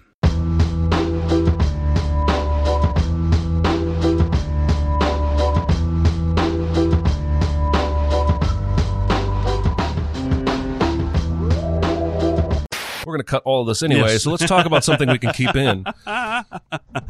Let's talk about Harry Knowles. No, I'm We just may kidding. not. We might not get into. Have you watched Bandersnatch yet? No, I have haven't never either. seen any Black Mirror anything. Well, don't start with the first episode. That Actually, was that's my true. mistake, and I Yeah. didn't watch it again for like 3 years. I didn't start with the first episode. Oh my god! Oh, I did. I think you can, obviously, but no, I did. Who gives a fuck? No, I'm just saying I didn't like it. No, So I understand. yeah. I understand that's not the best introduction into a show for a lot of people, and God bless you, but come on. Oh no, I'm not being a prude. No, I just didn't like I'm it. not accusing anybody of anything. I'm saying in general. Is it all like nudity or what? No. No. Okay. The first episode is the Prime Minister of Great Britain has to fuck a pig, or the princess gets murdered or whatever by kidnappers. Oh, that's So- one of Aesop's fables, right? So Yeah. it is. No, Yeah. so It's a so moral they tale. so the princess is captured, and the kidnappers say Prime Minister must fuck a pig on live television, Awesome. or else this is going to happen. And it is, especially if you, let's say if you started on other Black Mirrors before you got to this one, it is a perfect Black Mirror episode. Correct. I see. And yes, the subject matter is distasteful. Mhm. However, I don't see how you can watch that and that episode. It's not like they show insertion. Oh no. But if they did, Actually, the worst shot is when he enters the room and then they just do this it's like maybe a 3 or 4 second shot of the pig just standing there. Yeah. It is so sad. Yeah, it You're is. just like, oh, that poor pig. It is. that pig's about to get fucked. And Yeah. then he takes some pills. Yeah. You know, because I guess he has to take something to Right. get the hard on. Yeah. And it's got a good aftermath too. Oh, too. the ending is the last scene is great. He's I talking want with to his take wife. some drugs and Yeah. watch Yeah. this. Like, I want to No. eat some shrooms and watch this shit. Looking Sounds back, outrageous. I agree with you. It's a good episode, but just the first episode, I was just like, I don't know that this show's for me. Mm-hmm. But then you watch like the Well, next yeah, I episode mean, is the Get Out guy. Yeah, it's Daniel Kaluuya. Yeah, He's yeah. in the And that's excellent. the place where they're all exercising and getting credits. Yeah. and- That one's dope. yeah, that one's good. They went to St. Mark's Place, and there was a guy with a selling a bunch of stuff on a blanket. It was on a blanket. My penis was on a blanket. What? Detachable penis. Oh, He's like when he goes to. He's like, I went to St. Mark's Place and I saw it on a blanket. This guy was selling it. Wait, who did that? King Missile. King Oh, Missile. that's right. I would Yeah, never yeah. have come up with that. And he's I hadn't like, thought about that in forever. And he wanted $20, but I was able to talk him down to $15. And I took it home, washed it off, and put it back. Detachable penis. Down. Oh, that's a fun song. Yes, it is. Oh, yes. That's like the Bandersnatch of alternative rock. It really is. I like how they put out that poster of the live action Aladdin. Live action Aladdin. And the internet freaked out because Will Smith wasn't blue. Yeah. Oh, Is that like- what people were? I couldn't figure out what people were freaking out Yes, about. well, first of all, I think the initial freak out was how ridiculous he looks. He does look Because there was ridiculous. plenty of that. Yeah. It's Didn't- Sinbad comparisons and whatnot. Yeah. Well, and it was way. But then, too, he came on, he had to go on social media and go, relax, people. This is just the form, and this is just his human form. Most of the movie, he's gonna be blue, obviously. And I'm like, what? Fucking, he was blue because it was a cartoon, not because genies are blue. What the fuck are we? Why are we planting our flag on this hill? I know that was like, I always said Wishmaster would be a better movie if he was blue because that's I agree. When you get wishes from people who aren't blue, it doesn't work. it just doesn't work. Doesn't take. Yeah. That's what we're. Anyway, the internet just continues to baffle. Well, yeah. It's amazing I think I talked about it before, where the things that trend on Twitter don't necessarily reflect everybody. Like, it seems like it does because there's a whole bunch of, like, somebody will say something outrageous and then they'll be, oh, that attracts 15 other people who agree with it. Mhm. And so it looks like, oh, everybody must fucking hate this. and then you just realize, oh, it's really just 15 people. You can tell anytime BTS does anything. Yeah. Like 9 of the 10 trending topics in the U.S.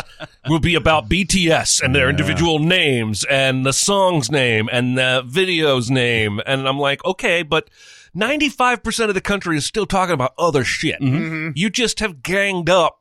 Yes. Just like whoever the fuck Seb is, every week I see selfie for Seb go trending in the U.S. in the top 10. He's some YouTuber, Twitter, Twitchy, I don't know, somebody who asks for selfies, and I see selfie for Seb trending, and I'm like, no idea who that is. Yeah, it's not on my no, radar. It cannot possibly reflect 1/10 of what America's talking about right now. I think it's all manipulated anyway. I think it is too. It's by the government. By the government. By the government. I might watch that though. Should we intro that again? Just Do we have to? I've got a cut. It's fine. You got a cut? Yeah, okay. it'll be all right. fine. All right. Man, it's a shame geez. people It's do that. 16 years later. See, this is one of those things when you start saying it, you're like, I'm gonna have to stop. I can't stop now. Yeah. Everybody's saying the craziest shit that you can think of right now. I, of course, did not mean that. But